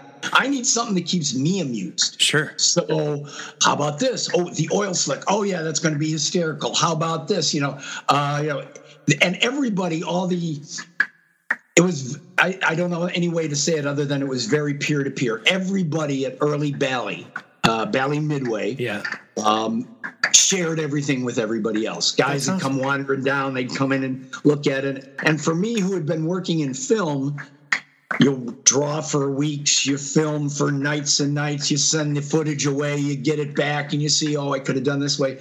Coming into an environment where I'm talking in the morning, creating late morning, and by late afternoon, I'm seeing it in the game going, no, let's slow that up. Let's speed that. Oh, no, let's add a jump for this. That kind of mentality sounds very too good to be true, and it was. That's really awesome. I have two questions based on. Stop me when I talk. I will ramble. No, that's good. I love it. So, two questions for you, and I will interrupt because I'm an interrupter. But two questions for you. Discs of Tron came out in 1983. Adam likes it. 1982, Tron came out. In 1982, they had planned to have Discs of Tron as one of the levels in the game, but they couldn't fit all of that in with the memory. In fact, on Tron, when you put in your initials, you're only allowed 2 initials because they were running out of so much. They didn't have any space for the game, so they actually took out an initial so that they could have enough memory to run the rest of the stuff they ran in that game. Pretty complex at the time. So enter Discs of Tron in 1983. You must have just been coming on board. Am I right about that? You're close, and this story you just spun is within pretty close to what it was, but the reality was the programmer on the individual game Discs of Tron, Bob Dinnerman, was a perfectionist. Yeah. And he would not release that game till it was done and done right. Okay. It was less about space may have been a consideration. Sure. But it was less about that and more about the fact that this guy knew exactly what he was going for, and I literally was hired because some of the pixel artists that they had at the time did not understand. I was a classically trained animator, Bugs Bunny, and I came in there, and with the extreme limitations we had in terms of space in those early games, if somebody, a previous animator who, again, I came into the game when it had already been started, but I did all the character animations and then finished all the rest of the art. But, the previous animator had 2 frames to animate in, and this was one, and this was the other. Sure. So the net result was it never looked like it was moving because it was basically the same shape. So I turned it into this and, whatever the 2 frames ended up being. Yeah. But so that the eye could see the difference in movement rather than trying to tell the difference between this and this, which the eye couldn't see. And you're, of course, talking about when the character is running around. A simple run animation. If you've only got 2 frames, you've got to do it exactly right, or it's. I mean, I tell you, I never played a game like that in the arcade where the animation up until that point,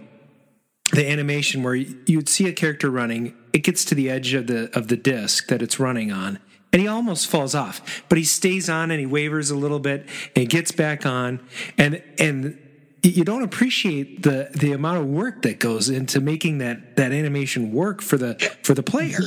And the beauty of that is, again, Bob being one of the first programmers, and I'm working on other games at the same time, but sure. Bob being one of the first guys I worked with, and we're talking about, as we're creating these games, we're playing them all day, every day, we're testing, and as you get to the end, to someone like me, it's like, no, I get to that end, I need a warning, Bob. You can't just decide that, okay, he's gone past this point, we're going to drop him. Right. I'm going to create so that the lame guy, who's not as good as you, because you're programming it, will know that, and the players will know they need that warning. Yeah. And that the creative challenge of he's waving his arms, it was probably 2 frames, but it was the right 2 frames to give you the idea. I'm playing it at just the right speed. And that was everything I worked on in those early years. Discitron was one of the first ones. Spy Hunter was another great one that, again, in both of those cases, the programmers held on to the game, and in those early days, management was out of brilliance or the goodness of their heart or the fact that they didn't understand what was going on and was scared to do anything. Maybe a little both. Let's try a lot of stuff. Let us hang on to games without forcing them out the door. Yeah. So we were allowed to make the mistakes internally before we got that game out in the public and actually got it out testing. So it was a wonderful time to stumble into the industry. My follow-up question about Spy Hunter that you mentioned was, in that collaborative team, I remember hearing a story that, well, first of all, that they couldn't get the music because they wanted to do James Bond, but it was too much money to license the music, so they went with Henry Mancini's Peter Gunn theme. So, which is fantastic because I think it gives the game even more uniqueness. I have 2 questions. First one is, how much were you involved with the promotion art for that game? And also, so none of that. But as far as like the pixel art, I heard that the car has an interesting story about how it became the shape it was and what it was based on. So it wasn't an Aston Martin that it was based on. It was based on the programmer's vehicle or something like that. No, that's not true. Okay. No, that's not true. The programmer on that was Tom Leone. George Gomez, who was a mechanical engineer, but he was kind of, when I joined, he was kind of the heart of that whole department. Okay. I think he's credited as the game designer, one of the principal game designer on Spy Hunter, but Tom Leone did the bulk of the work. The artists contributed most of the elements, everything beyond maybe the initial bullets and some of the simple basic stuff that was in there. Yeah, we all get to contribute stuff, and that was great. The music that you brought up, though, I always like pointing out that was the first time. The Peter Gunn theme was beautiful. Yeah, but the best thing about that was one sound programmer. Another one of the sound programmers, I think it was Neil Falconer, created the first time I had heard an actual live jazz generator that never plays the same way twice. If you play that game and you're in the zone and you're in the van and you're getting that jazz, that is being generated by this program, jazz generated that Neil wrote. And I love that. I fell in love with that. And the only involvement I have on the cabinet art is back in those early days, management would say, well, none of you are designers. We can't put our names on here, or alternatively, when they wanted to force something into a game, they'd say, "Well, we're all designers." Yes. Shove in whatever they wanted. But the only bit of cabinet art on Spy Hunter, which I love, is the fact that the artist who did the side art on the sit down on both cabinet versions snuck in all our names and initials into the blueprints that are on the side. So I think I'm BC Missiles somewhere. It's a Leone engine. Nice. It's a GG. So we snuck it all in there, and then later we had to get creative. Very cool. Nice. That is absolutely my favorite game. So I'm going to have to go play and listen to that jazz generator later tonight because it's I don't know. I love that game. It's a marvelous game. Hey, Brian, I think you have another game that is kind of rare. Brian does several games that I love, but the latest one I picked up was the one you went down with me to get that one. I did, yeah. Was the Cosmic Cruiser that I finally picked up. Yes. So I told you, monster. I told you I was hunting that one, Brian. It is a gigantic game. That is a monster. And now, were you able to get it with the full rotating the thing light in there and the effect and the silvered rounded mirror and everything? I mean, everything. And it's funny because we have parties at the house, and we'll have people come over who are used to Pac-Man or Donkey Kong, and I take them and show them. I'm like, you have to understand that this game is more than just a game. Look at the art, look at the backdrop. And they look and they go, that's a universe in there. I'm like, yes, the universe, and here's the toy, and here's I spend more time talking about that game and the reflection, and I mean, it's just it's a wonderfully, wonderfully done game. Well, thank you. Like I said, that was a tremendous game. It played very well, but it was a very dry, kind of very dry art on it. And I was looking at it, I was playing with it. And again, since you kind of work with everybody, I said to the programmer, I got on there, pushed a few pixels around. I said, I've got this little green alien character. How about we do it in this cartoony way? And again, then I didn't know it was as rare as it was, but these days I can appreciate how rare it was for them to just say, oh yeah, so give me the art, we'll reskin it and we'll try it. And then then Bally loved it so much that that same character then was lent to another company that was doing a game at the time that wasn't doing so well, but they used the Cosmic Cruiser in Wacko, if you guys remember. Yes. Yeah. Slanted top and everything like that. So it was a fun time. It was a fun time. Phenomenal work. There was a question from the chat. Ian Montag is asking how much you were involved in the game Xenophobe. Xenophobe was one of my babies. Xenophobe was I started working on, Xenophobe was my concept, but originally it was a exploration in a pyramid, and I was going to do that with Jeff Nauman, who I'd done games like Sarge with and Demo Derby, and of course Rampage, the one I'm best known for. Xenophobe was a concept I came up with that was going to be a pyramid exploration game, and it came out of the fact that we didn't have scrolling hardware. So when those sliding they wanted it 3-player. Management wanted 3-player because Rampage kicked ass, and so, but it was assigned to a brand new programmer who's like, well, I don't like that theme, but I like science fiction. I had just seen Aliens, so it's like even better, Alien parody. And then I got to do a lot of the.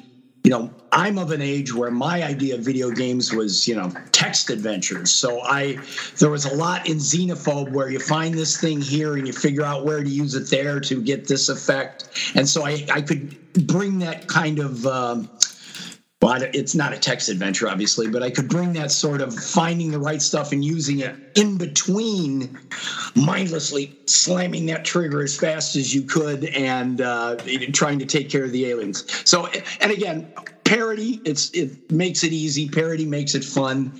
And I learned early on that, because back in those days, we had two customers. We had the operator who wants to make money and wants the kid off in 30 seconds, and we have the kid who wants to live forever. And in my more successful games, I learned early on, it's like if they're laughing, they're more likely to put in another quarter. That's true. So comedy's always played a big part in my favorite games. Brian, were you going to say something? Well, actually, so unfortunately, I need to run. What's going on? I'm on call, and I actually have to go do a surgery in 45 minutes. So I'm gonna jump off now. Paging Dr. Brian. Okay. Paging Dr. Brian. But I wanted to say, Brian, I don't know if I get to see you at MGC, but if I don't, I'm going to have to catch up with you soon. It's always great to see you. And Susan sends a very fond hello, and she's hoping to see you soon. And yeah, I hope to see you up there. That's just 10 days away. So. Don't remind me. I've got so much to fix before I get there. 3/4, including whatever you got to fix right now. So we'll let you go. 66% of the team will be there. All right, great guys. I'll talk to you soon. Sorry, I'm jumping out. Okay. See ya. No problem. Good luck. That's always a cool thing. He's like, I have to go cut somebody open, so I have to leave. Well, yeah, that's my first time hearing that. So that actually made me feel a little guilty that I'm talking about, comedy. When a player dies, we need comedy. Yeah. Probably the wrong kind of send off. Yeah, wrong kind of send off. I have to cover Brian's face up. He left us with this funny still. Oh no. So so that was a xenophobe. Anything else in the chat there that I missed here? I don't think so. They were talking about it Grinkfest last year, which I don't think you've been to, Brian, but they had a thing they called the Whack-Off. Yeah. It was like a wacko, tournament. So yeah, it was cool. And they made a special marquee as the prize, and it said "Whack Off" on it. So I'll probably do a Whack Off too at some point. Trying to get them to bring it down. So going back to your animation style and that sort of thing, can you just give us a brief rundown of games like,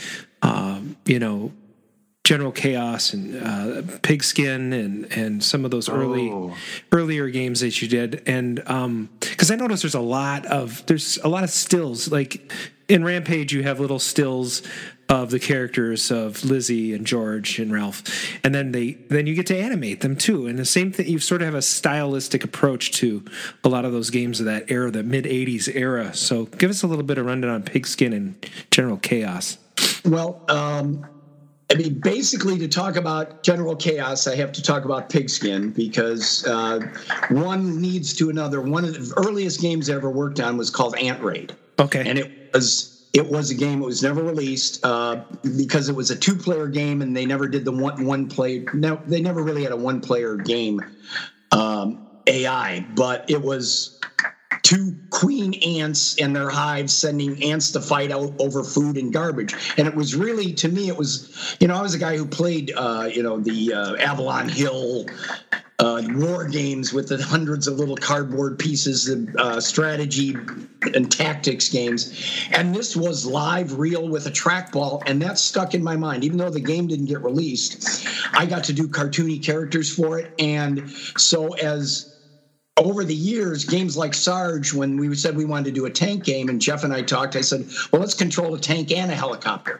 because just the idea of controlling multiple things. And then later with Arch Rivals, we're controlling both players on the team so that we can do real basketball strategies. That was Jeff's big thing, is he was a sports nut. And, of course, me, on the other hand, it's like, I don't care about the sports. But if I can do personal fouls, I'll have fun, too. And maybe we've got something. And then that led to Pigskin, where instead of controlling just 2 guys, now you're controlling 6. And General Chaos is all the natural extension from a gameplay standpoint for me wanting to play games that could be played mindlessly, but if you could dig deeper, for those that wanted to dig deeper, I always wanted to have something down lower in it. The cartoon style, it's my cartoon style. I don't know how to explain it. I never really thought of myself as an artist, but the fun I have drawing, I think, comes out in my art. So, starting with Rampage was the first game that I really had to fight to, even though the team, we all felt we had a winner, I had to fight to get that made. I mean, literally right up to the president of the company. Really? Oh, yeah. No, it was, we came up with the idea. I came up with the idea while we were talking about what we couldn't do with the hardware. A lot of my games are all about someone telling us what we can't do, and then we try to figure out a way to do it. Sure, yeah. And, they said, well, all you can do is animate a rectangle, because I wanted to do big stuff so I could show emotion and I could show comedy. Yeah. And they're like, no. And I said, can we animate the backgrounds? I've seen other companies doing that. And they're like, no. All I can do is animate a rectangle. What are you going to do with an animating rectangle? So I looked at Sharon, one of the other artists, and I said, okay, a building falling into itself. Yeah. That's an animating rectangle. Now I can do big characters. What knocks down buildings? I can do big characters. I can show comedy. I can do face plants. And so all of my characters. I mean, I had done one game prior to that very few people have seen. Very rare game called Zwackery, in which I had a big character. Someone in the chat just asked about Zwackery, so feel free to branch off it. Zwackery was the first game that, as I mentioned earlier, Midway never called any of us game designers. Nolan Bushnell was in touring from California, and they were showing, everybody's kind of standing by what they were working on, and he came up and looked at Zwackery and management, and this is the designer, Brian Colin. And I about crapped my pants. I went out and changed my business cards the next day. It was wonderful. And then I think I spent the next 20 minutes fighting with Nolan about games while management kept trying to pull us away. We had a lot of fun. But that's another story. But Zwackery, I had big characters. Rampage, big characters. Pigskin, big characters. Arch Rivals, big characters, because it made it easier for me to get my cartoon style across. And then, like in games like Arch Rivals, every character, having all these different characters, the fact that I could do a big face and give them a fun name. Most of my games, I also wrote all the stuff for as well. So the bad puns, whether they're on the cabinet or in the game or in the descriptions, you can blame me. And then Arch Rivals was fun because, just by giving the characters different look and a different, 5-word description, players would swear that if you played Hammer, he was going to nail more baskets than this guy who was a better defensive guy. There was no difference between them. Sorry. I apologize, but everybody believed there was. And that's what we learned in those early days, too, is it's less about what you do and what the player believes is going on. So very early on, we deliberately went out of way to. It's not important to make the ball bounce realistically. Yeah. It's important to make the player feel gratified that ball's coming back to his hand, because in real life, he's going to miss it. He's going to trip, or he's going to do whatever. Same with the shooting at the basket. We didn't want you to mass. Jeff was brilliant. Jeff Nauman, the programmer, brilliant on. It's a percentage, and it's a percentage based on these guys are experts. The player doesn't have to do anything but shoot. This is a game about blocking and getting up in time, and it's going to go in or it's not going to go in. And punching each other. And the punching was more my element, because I wanted to be able. Well, in one of the earliest conversations, most of our collaborations usually came out of some of my concepts, but Arch Rivals was one that came. Jeff was flying home from somewhere, and he had the concept on a barf bag when he came into the office the next day and says, "We got to do this game," because we'd done some multi-character stuff, and because we can do real basketball strategies. And it's like, cool, that's great. I said, but what if you're not a basketball player? What if you really care? I said, so let's do something to just draw in people like me, who is just a nerd and may not care. And the fist, after Rampage, that fist, that's a fist, guys. In Page and Arch Rivals and Pigskin and just about any other game, I throw the fist into the artwork. Just because it's fun, it's easy, it's a surprise. And surprises, again, comedy was for me one of the ways to keep people engaged. And now ask me about the Arch Rivals. One of the best things that we ever did that people hate when I tell them about. What was one of the best things that you ever did that people hate when you tell them about it? Exactly my question. This was your question too? Yeah. Oh, wow. That's amazing. Yeah, I'm not going to tell you. Dang it. Actually, because it's all about the player, and because it was 2-player games, Jeff and I love doing multiplayer games. Yeah. Part of the success of Rampage is we tuned that because we knew there were going to be strangers playing, or 12-year-olds with their 8-year-old's brother, and they all had to have fun. Arch Rivals, same kind of mentality, is like, if one guy's kicking the other guy's butt, the guy who's winning all the time, it no longer becomes a challenge, and the guy who's losing all the time is never going to want to. Sure. So, guess what we did? If you're losing, you're going to make a few more baskets than the guy who's winning to get that game close. And then the guy who is kicking your butt has to catch up, so he stays challenged. You as the lousier player, i.e. me, okay, yeah, no, I've got this. So that was the number one thing. And from a game design standpoint and from a keeping players engaged, that was part of the success of that game, which nobody ever thinks about. They think about the play, they think about the action, but really that's what we were thinking about, because we've got these people that got to put another quarter in. Yeah. And then the other beautiful thing that people hate when I tell them about was also in our tribals, because we have to get the money from the player, and it's like 7 quarters long to play an entire 4 quarters. So a period ends and the clock gets to 0. I don't know if you ever noticed, play doesn't stop. You can keep playing and keep playing. And then you shoot that basket and the ball goes up and gets right to the basket. And then we stop and ask. Oh my gosh. So watch it the next time, because and then how are you not going to put in a quarter to see whether that ball goes in the basket or not? So it's little things like that I love. As a game designer, I love that people don't notice, don't recognize, but actually are a big part of what, in that era especially, what made a game a success. It earned. Yeah. If it earned, we sold more. If we sold more, we got to stay working in the industry. That's interesting, because you were already past the crash at that point. Both Rampage and Arch Rivals came out post 83. So they're interesting games, especially because when I would go to the arcades, I was prime age for that. I was in my teens, and I saw Rampage for the first time. I remember we sat down, and it was at first, who gets to play what character? Oh, I don't want to be the girl. I'm going to be George the gorilla.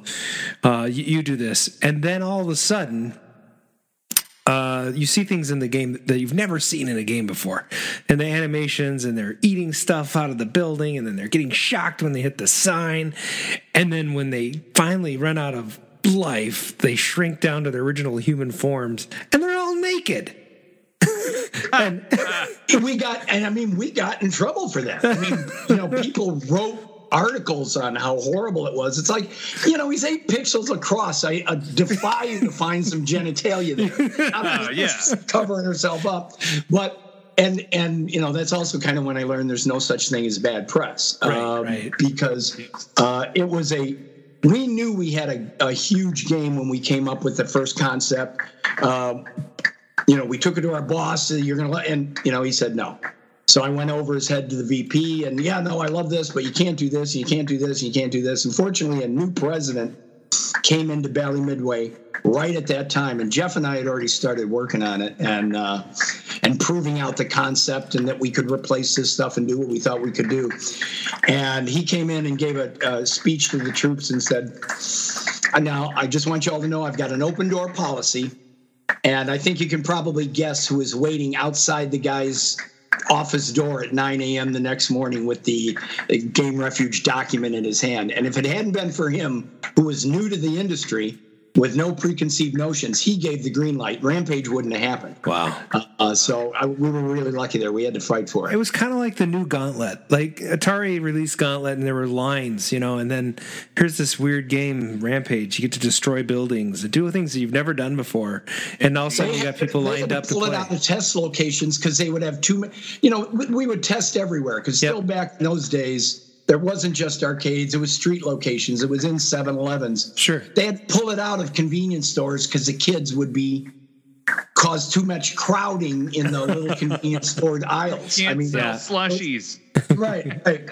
So it was very gratifying. Very gratifying. So. Did you say that was sort of the pinnacle of your classic gaming career, as Rampage? It's the one I'm best known for. Okay. I mean, every game I've worked on, there are things about it things about the game that I'm extremely proud of. And, in terms of driving game, you can't beat Spy Hunter. Sure. In terms of, a Dungeons and Dragons whackery is, it's comic and it's I can't beat my own games. I'm not as good at my own games as the average 9-year-old, but I make them for myself. Sure. Rampage is probably, what I'm best known for, and then World Tour is probably what everybody who's not 60 years old remembers most. So I'm proud of those. Pinnacle, whatever I'm working on at the moment is what I'm having the most fun with. And that's still cool. True to this day. That's awesome. I think one of my other questions has to do with, it's also kind of along the lines of Rampage. You mentioned a couple spin-offs. By the way, someone said we should have a Zwack off. I like that better because I actually had nothing to do with Wacko. That was done by Scott Morrison, I think, did the art for Wacko, I believe. And he was at an independent company that was doing games for Bally. But Zwack off would be pretty good. Yeah. And then the question, follow-up question for Rampage, there were many sequels. Were you involved with any of the sequels? We did Rampage. After, in about 89, we were about halfway through Arch Rivals, and Williams, our biggest competitor, bought Midway from Bally. Right. And myself and Jeff Nauman were the only two video game developers they kept. And we finished Arch Rivals for them as the new Bally Midway Williams, as we used to call it. Sure. And then did Pigskin for them, and then we left there in good terms and formed Game Refuge because we were wooed away by EA. Sure. They wanted us to come out and work there, and I did not want to move to California. And eventually they said, well, what if we just give you the money to start your own company? So, okay, I guess. Sure. So that worked out good, and then General Chaos was our first game for EA. Okay. But we continued to have a good relationship with the Williams Bally Midway people, and we were in there actually working on project, and the head of marketing at the time was Joe Dillon, late Joe Dillon, said, we've got all our 13, 14-year-old males covered, but we need something for everybody else. We need a game that appeals to women, that appeals to old, appeals to young. And Jeff and I just looked at each other and said, let's redo Rampage. So Rampage World Tour, we did the arcade version of that. Other than that, though, we never got involved in ports. Okay. For me, the fun of doing a game is coming up with the creative solutions, from implementing it, from tuning it, from going out and seeing it happen. And in Rampage, because it was literally 10 years later, we could put so much more hidden stuff and ending movies and all kinds of stuff in Rampage World Tour that we couldn't do in Rampage. So that made it ideal to revisit. After Rampage World Tour was a big hit at home, we were asked by Midway out of California then to do another game, and we did a full 3D mock-up of a first third-person Rampage in which the characters are shrinking, growing, running up and down the streets, running away from mice and hiding in holes. And they said, no, we just want you to add another character and do the exact same thing. And we said, nah, forget it. Yeah. No, you can find anybody to do that. No innovation. Yeah. Dumb business move. I wish I'd stayed attached to it, but I was just sure they were going to come back and do our 3D version. They never did. They called your bluff. But we never did ports. Any of our games that are home games were always done by other people. About all we had to do with them was we'd get to go to the opening parties, the release parties, and we'd get copies of the games. But no, of our arcade games, we did the arcade stuff only. So World Tour is interesting because you get to expand on Scum Labs, and you get to introduce some more like the scientist character, the blonde scientist, and you get a couple other. It's more of a storyline. It was kind of interesting. Right. And that was actually the storyline in Rampage. It was very much as a college student, child of the 70s, if you will. Sure.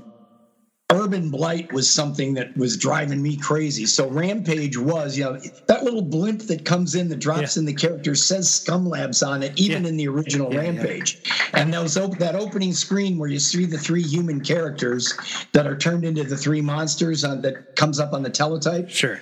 By the way, that was myself as George, my wife saw that. Lizzie. I knew it. Jeff Nauman, the programmer, was Ralph. There's an interesting show on. I'm just an anecdote here. Do you know the show Angie Tribeca on TBS? Not offhand. No. Okay, so if you ever watch Police Squad, it's sort of a reboot of that, but it has I've seen. Yes, I do know Rashida Jones and Jerry Burns, and it has this woman named Dre Vermillion who's like this Dr. Monica Scholes in the show, and every time I see her, she looks exactly like your depiction of your wife in Rampage World Tour. just an anecdote. So you're talking about. These release parties for games and such. That kind of leads me to another little thing that happened recently. You got involved with some film starring The Rock. Yeah, they did a movie. I can't remember the name of it. I think it was. Rampage. Rampage. That's it. That was it. Yeah, that was wonderful. That was a delight. I was invited to do extra work when they were shooting in Chicago, and spent a couple weekends doing that, and that was a ton of fun. They shot a cameo, cool, which was actually in the screenings out in L.A., but it was cut from the final film.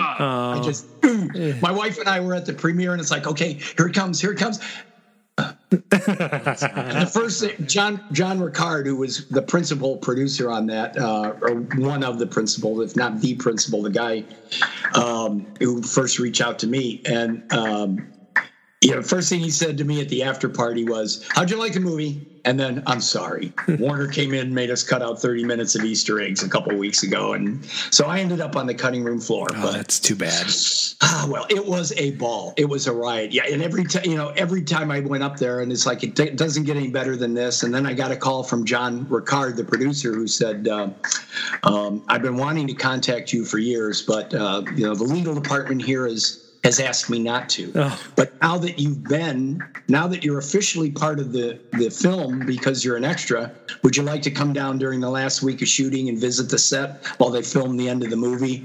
And I was, yeah, I can do that. That'd be just great. It was wonderful. And you got T-shirts and pictures with the cast, and the Rock was wonderful. Naomi, they were all wonderful. And I can't say enough either about. I'm blanking. George, the actor who played George. Why am I blanking? He's wonderful.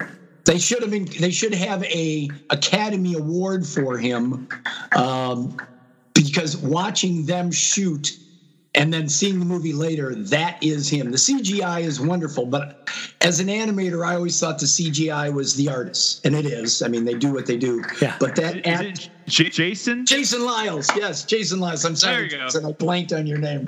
He was wonderful. Everybody down there was just super nice, and it was it's been an incredible couple of years here. It's been a ton of fun. Well, well, you know what? I haven't seen the film, so I'm gonna have to go see it now. Oh, it's good. Yeah, we saw it at a premiere. It was good. Of course, we saw it. It is a ton of fun, and it has some Easter eggs that had me shouting out loud excuse me. It's had all that orange juice I'm drinking. It had some Easter eggs in there that I caught, right with the rest of the audience when they happened. It's just like, and then shouting out. So it's fun. They did a real nice job with it. It's very much their Rampage. It's not, Don't go expecting Scumlags and Dr. Veronica.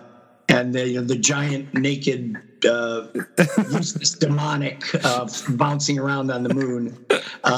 So don't expect that, but they took a really fun take on it, and I love the fact that they kept the humanity in the George character. So if you do see the movie, my biggest fear was that they were going to make it a monster movie, just a straight monster movie. And for me, and for everybody who plays Rampage, the monsters are the heroes. Yeah. They are, or at worst, they're the anti-heroes. These are people. They are victims of a evil society, the evil corporation, and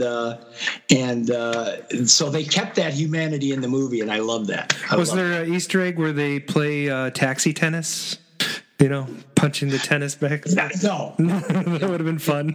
That would have. We had so many little tiny, and that was part of the fun of doing Rampage. And because we were very low on art space, that was one of the things that made Rampage so nice, is because our characters were big and they had a set of animations, we could put the humor in the little guy on the toilet, but you eat him, but if he had a second punch, this water comes out and squirts you. Or, playing tennis with the L trains, back and forth until it blows up, or hitting the guy in the sewer just right, and then the sewer would bounce around and take out other stuff. Or if you grabbed the girl in the red dress, nobody would shoot at you if you were the right character, Those little, and because they were such small pieces of art, we could really load up Rampage, and that gave it legs. A lot of games, especially back in those days,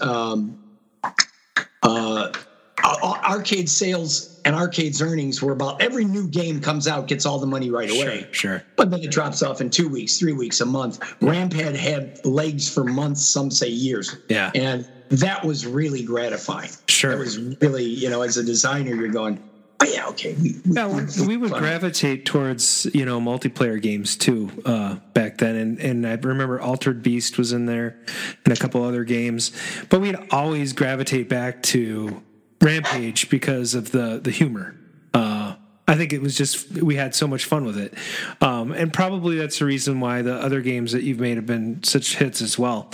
One game you made that I wanted to ask that's more modern is your involvement with Star Trek and Voyager.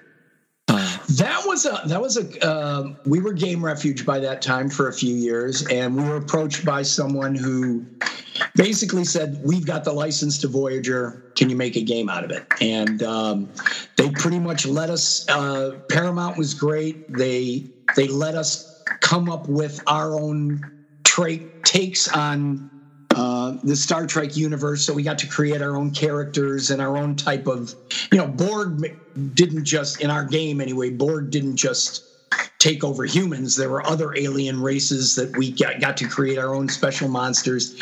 And then, from the initial concept, we knew it was going to be a rail game, a gun game, like House of the Dead type thing. But I wanted it to be able to be played dozens of times by the same players. So ours wasn't so much a rail game as a maze game. Sure. Anything you shoot in by accident or on purpose, if you know what it is, causes you to go down a different highway. You can play that game a dozen times and never get through, from start to finish, and never get through it the same way twice. That's cool. And that was fun to do. It made it really fun to work on. That's good. Were you a Star Trek fan before you got involved, or was that just sort of I was an original Star Trek fan. Fortunately, as we became Game Refuge, a lot of my responsibility became more manager of the artists and leader of the design teams and stuff. And we were out at Paramount with the producer and one of my biggest Trekkies, who was also one of the biggest animators on the game, a guy named Ben Nauman. And we were walking around the studio in the dark, just walking around the set, the Voyager set, and around the corner, this really enraged, cigar-chomping LeVar Burton comes around the corner, and what are you guys doing here? You have no right to be here. Well, I'm going to call security. And the producer is just... and we're a game design and we're doing this and we've got permission. And Ben, God bless him, LeVar, I loved episode that you directed in which went on, and he just started geeking out. All of a sudden, angry LeVar Burton, the cigar came out, and he became reading Rainbow of LeVar Burton. He was happy as a clam. He's showing us around. He was wonderful. Yeah. And I'll never forget. It's like, that's why you have a good Trekkie on your team at all times. Gotta have one on your six. That's good. That's so good. No, that was great. That was great. Chatter, Aaron Sanders says, are you going to be back in Houston this year? He wants you to sign his Pigskin and Arch Rivals. I know. I've got an Arch Rivals vinyl that I have to ship to Aaron so he can scan it. If you're watching this, Aaron, my apologies. It's been a really, really busy winter. I haven't even, with the exception of MGC, who asked me to do a shirt for them. Yeah. I have not. sorry to everybody out there. I haven't responded to anybody who's asked me to book a show this year. It's been kind of a tough winter with my parents and stuff like that this winter. So I've had a lot going on. I'm kind of running things 24/7. But things are starting to even out, and I'm hoping I can get to all the shows that have invited me this year. I'm running a little behind, guys. So my apologies. I have a question about MGC in a second, but one of the chatters also asked, and maybe Mark and or you could answer this, but was Rampage a medium? It's a technical question. Was it a medium res monitor on that puppy?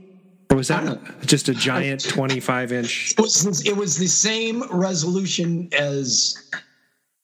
I mean, it was all proprietary hardware. Sure. And they would get better in little increments. So eventually they would give her, usually it just meant giving us bigger ROMs. Right. So that it had more artwork. And bit by bit, things would get introduced. I am the worst on this as far as technical stuff. That's okay. The monitor always had low res background that didn't scroll. Yeah. And so that was low resolution, 8x8 pixels. And you only had, in the entire game, you had maybe one full screen and a half. That's all you had. You had to make everything out of that few blocks. Sure. It was like 500 background blocks. Yeah. 300 took up a screen. So you maybe had a screen and a half. Foreground, things were tight. I mean, Ralph looks like Ralph. We picked Ralph the dog because I could take George, and all I had to do was change his head and change his color palette, and now we had a dog. So George and Ralph are identical sprites, just in a different color palette. That's different. Cool. So why don't you give yourself a little plug? You're going to be at Midwest Gaming Classic in it's actually a week from tomorrow. Well, I don't know if you'll be at the pre-party, but I hope to be. I hope to be at the pre-party. I hope to be there all weekend. Through the after party, we're doing some crazy stuff. I'm a VIG this year, so I get to hang. Cool. What the heck is that? Very important gamer, and I get one of the shirts. Nice. So that's cool. Good. I'm. That's a fun shirt. I'm looking forward to it. And then, I'm looking forward to being there. I'll be typically when I go to these shows. I mean, I sign anything anybody wants me to deface. Bring in your stuff. I don't charge for autographs. I don't. If you're foolish enough to let me write all over your prized possessions, I'm happy to do it, and I'm honored to do it. So, but I do sell posters. So a lot of original art from a lot of my old games, and I will, like I'm doing now, talk your ear off if you're willing to stand there and hang out with me. So please come by and visit me. This year, I think I'm going to be I'm not going to be with the arcade games this year. I think this year, Dan was telling me I'm going to be with the artists out on the main floor, but I'm not sure. Oh, cool. I never know what I'm doing until I actually show up and they tell me where I'm going. We've got about 8 more minutes here before we have to wrap it up because I've got to catch a plane early in the morning. So, Mark, why don't you pick some questions out of the chat and we'll wrap this thing up. Well, so I have one I wrote. Who was your inspiration / mentor for your distinctive cartoon style? Good question. I'd have to say Jack Davis. Jack Davis, I loved his hands. There was something, I loved his pen and ink work. Most of my work is pen and ink work. That's what I love to do. Singled an individual.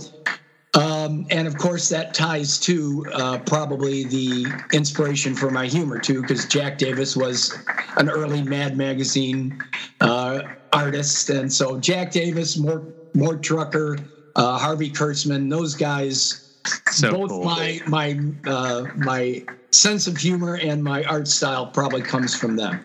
Love it. Okay, let's see what else I've got here. Oh, as a teenager in the early 70s, did you have any favorite arcade games at the time? And really what I'm asking is, were you more drawn towards the EM games or did the fancy new video games catch your eye? What were you doing? Some people we ask this question to, they're like, I was dating women, and so. In the 70s, I was in college, so. Okay. I mean, pinball was more around. The last video game I had as a child was the Magnafox Odyssey, where you put the colored Yes, I owned TV to get color. Yeah. After that, the only games that interested me were text adventures. Oh, cool. Games like Dork and the Hitchhiker's Guide to the Galaxy. Phobos. Yes, Leather Goddesses of Phobos. Yes, love those Infocoms. I was not interested in video games. The first game I thought was interesting was Battlezone. A vector game, something I would never been able to do the art for.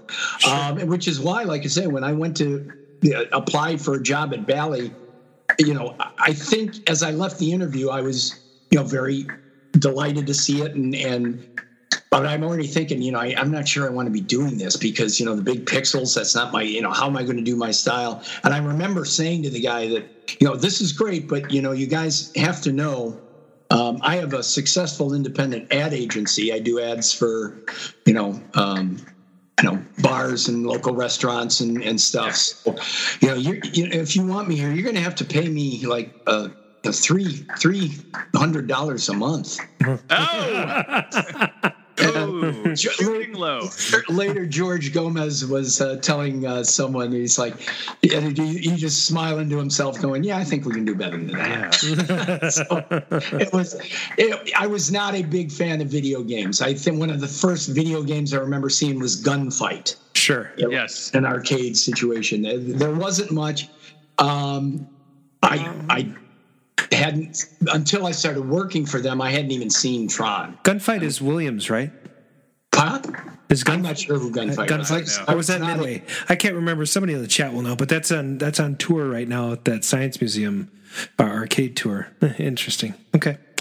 People are always amazed to learn that I don't follow the industry the way players follow the industry, or the way other industry professionals follow it. At trade shows, all I would do is walk around and look at everything everybody's doing to make sure nothing was too close to what I was working on. I always wanted to try and hit some area that nobody else was doing, and then other than having the occasional favorite game that I play the heck out of, I don't. People ask me stuff about arcade history, and unless I physically had something to do with it, I don't know what they're talking about. And I barely remember the years that I did have something to do with it. Well, it's great, though, because anything we scratch the surface on tonight, I mean, you've been very able to answer. So there's one other question that I think maybe, I don't know, Mark, did you ask the one about sequels? I didn't, but I did want to talk about this one that you tweeted where you shared Polaroids of your wife and yourself posing for what became the Blasted artwork, which is hilarious. And so do you guys start how many other, cameos do you have that maybe we don't know about? Actually, that's pretty much. We were in the original Rampage roll-up, I'd say, and then that was her and I on the side of the Blasted art. In the touchscreen games we did for Merit, she was the voice of. Didn't look anything like her, but there's a game called Air Shot, in which it's an air hockey game that you play touchscreen, and she was the voice with that, and it always embarrasses her because she affects a I don't want to say bimbo, but just let's go with bimbo accent, and that when people are playing it in our basement, then I have to point out, and that's Ray. So nice. And that sequel question was. Are there any sequels to your previous games that you wish you could produce, down the road? We started General Chaos a little over 5 years ago. General Chaos 2. We kind of did it in our spare time. We got about 40% through it, and unfortunately, at that time, I was diagnosed with cancer, and a major Game Refuge client pulled out of a multi-year agreement that we had, and we had to halt all progress on that. It's still sitting around. It's still half done. I'm still talking to people about how we might get it done, because it is where the old General Chaos was on the D-pad on the Sega Genesis, and it was the world's first real-time strategy controlling these guys. Sure. Now the way it is now is it's touchscreen, and you are going you. Yes. Over this bridge here. There you go. There you go. There. You guys all fire. You guys plant this bomb here. While the other guy's doing it there. We've got to finish it. And yeah. Going to get finished. We may end up doing. I've done all of my games. I've been lucky enough have always been done as through publishers. 99% of the time, we don't do independent stuff. We get paid in advance. Right. Makes it easy to concentrate on the game, and I don't have to be a very good businessman. We get paid in advance, so I just do my job. Sure. We've been trying to do that with Chaos, but one time we strayed and did an intellectual property syndicate in which investors owned a piece of every dollar the game made. And that actually worked pretty well. Investors made about 18% on their return on investment over in the first 2 years. So that was a happy thing. We may do that with General Chaos. We may invite people to invest, and unlike a Kickstarter where we're just sending them a little plastic General Chaos toy or a little, statue, you own the game. You own a piece of it, and if you put in this, you get a pro rata share of everything we do. And I'm hoping that's kind of I'm getting to the point where I'm thinking that might be the best way to approach it, because we've got to finish this game. Everybody that sees the stuff wants it. Yeah. Well, hey, there's always the Apple Arcade. I mean, Apple's just throwing money at people, so I think that you should accept that money. Just reach out to Tim Cook and just say, "Hey, I got this idea." You up with Tim Cook. Yeah. You know what? You hook me up. You can take a piece. I don't reach out to people. I'm like I say, as a businessman, I'm a great game designer. You just need to get you the right PR guy. I don't reach out to people, but when people reach out to me, if I can help them, I do. Okay. All right. Let's do it. I'm all for it. Well, I want to thank you again for being on the show. Stick around a couple minutes after so we can wrap up with you. But I want to give you another plug. Being out at MGC in a couple of weeks, you guys get Brian to sign your stuff. He says he'll do as many as you want. Wow. Bring the art loads. Well, you signed body parts. There's nothing more fun than going to a show. It is. This has been. I only kind of discovered this kind of world just in the last few years. And I'll give a plug to Doc Mack at the Galloping Ghost. Yeah. He introduced me to the fact that all you guys were still out there and remembering. Yeah. Because I've been making games for 35 years. I haven't been really paying attention. Like I say, I don't pay attention to what's going on other than what I'm working on. Yeah. And it's just been the last few years that I realized, wow, this is really kind of neat. I'm having a ball. Well, welcome back to the party. So thank you. This has been the Double R's. That's Arcade Radio. Thanks for tuning in. And I guess you're going with the next one, Mark? I have to change to that tab. Go well. How about follow us on Facebook? We're on Facebook, facebook.com/Arcade Radio. All right. Right. Call and leave comments, please, and questions on our game line, 612-548-GAME. That's 4263. Yeah, or you can follow us on Twitter, and you get to see a lot of the same content you do on Facebook. Yeah. You can subscribe to our YouTube channel. It's just one click. Actually, technically, it's 2 clicks. You have to click the bell. Yep. You have to kind of. It's more than one click. I'll plug the Game Refuge on Facebook is the best way to keep track of what I'm doing, too. Awesome, yeah. Game Refuge. Sweet. Game Refuge and GameRefuge.com if you want to look at their website and see the past games. I haven't updated the website in 10 years, but yeah. So don't judge the GameRefuge.com. That's where I got a lot of my info for plugging the show. So subscribe on iTunes, Google Play, and we're not on SoundCloud anymore, but we are on Anchor FM. So that's going to be it for now. From the Arcade Radio team, thanks for joining in. I hope you had a great time. We'll see you on the next show, which will have a guy by the name of Tyler Bushnell, and we'll talk about the Polycade. It's Nolan's son. So it should be a fun show. And I guess that's where we let this ride, right, Mark? Yes.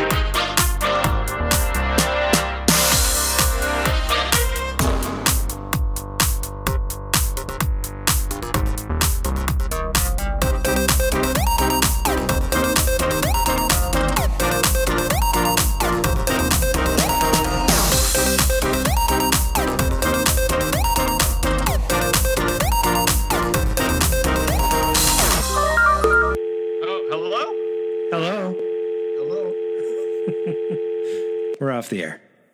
Hello. All right.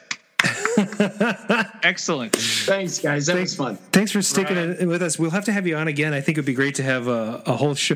So what you missed out on was we kind of treat you as a co-host. So all the things we were doing before were sort of for our own edification and entertainment, and for the chatters that tune into the show. But we run it kind of like. I really was looking forward to it. I've got a new project that actually just launched yesterday, so I was I was excited. I was digging into that, and as it sometimes happens when you're really into it, I was about 2 hours into something without saving, and the computer. Oh no.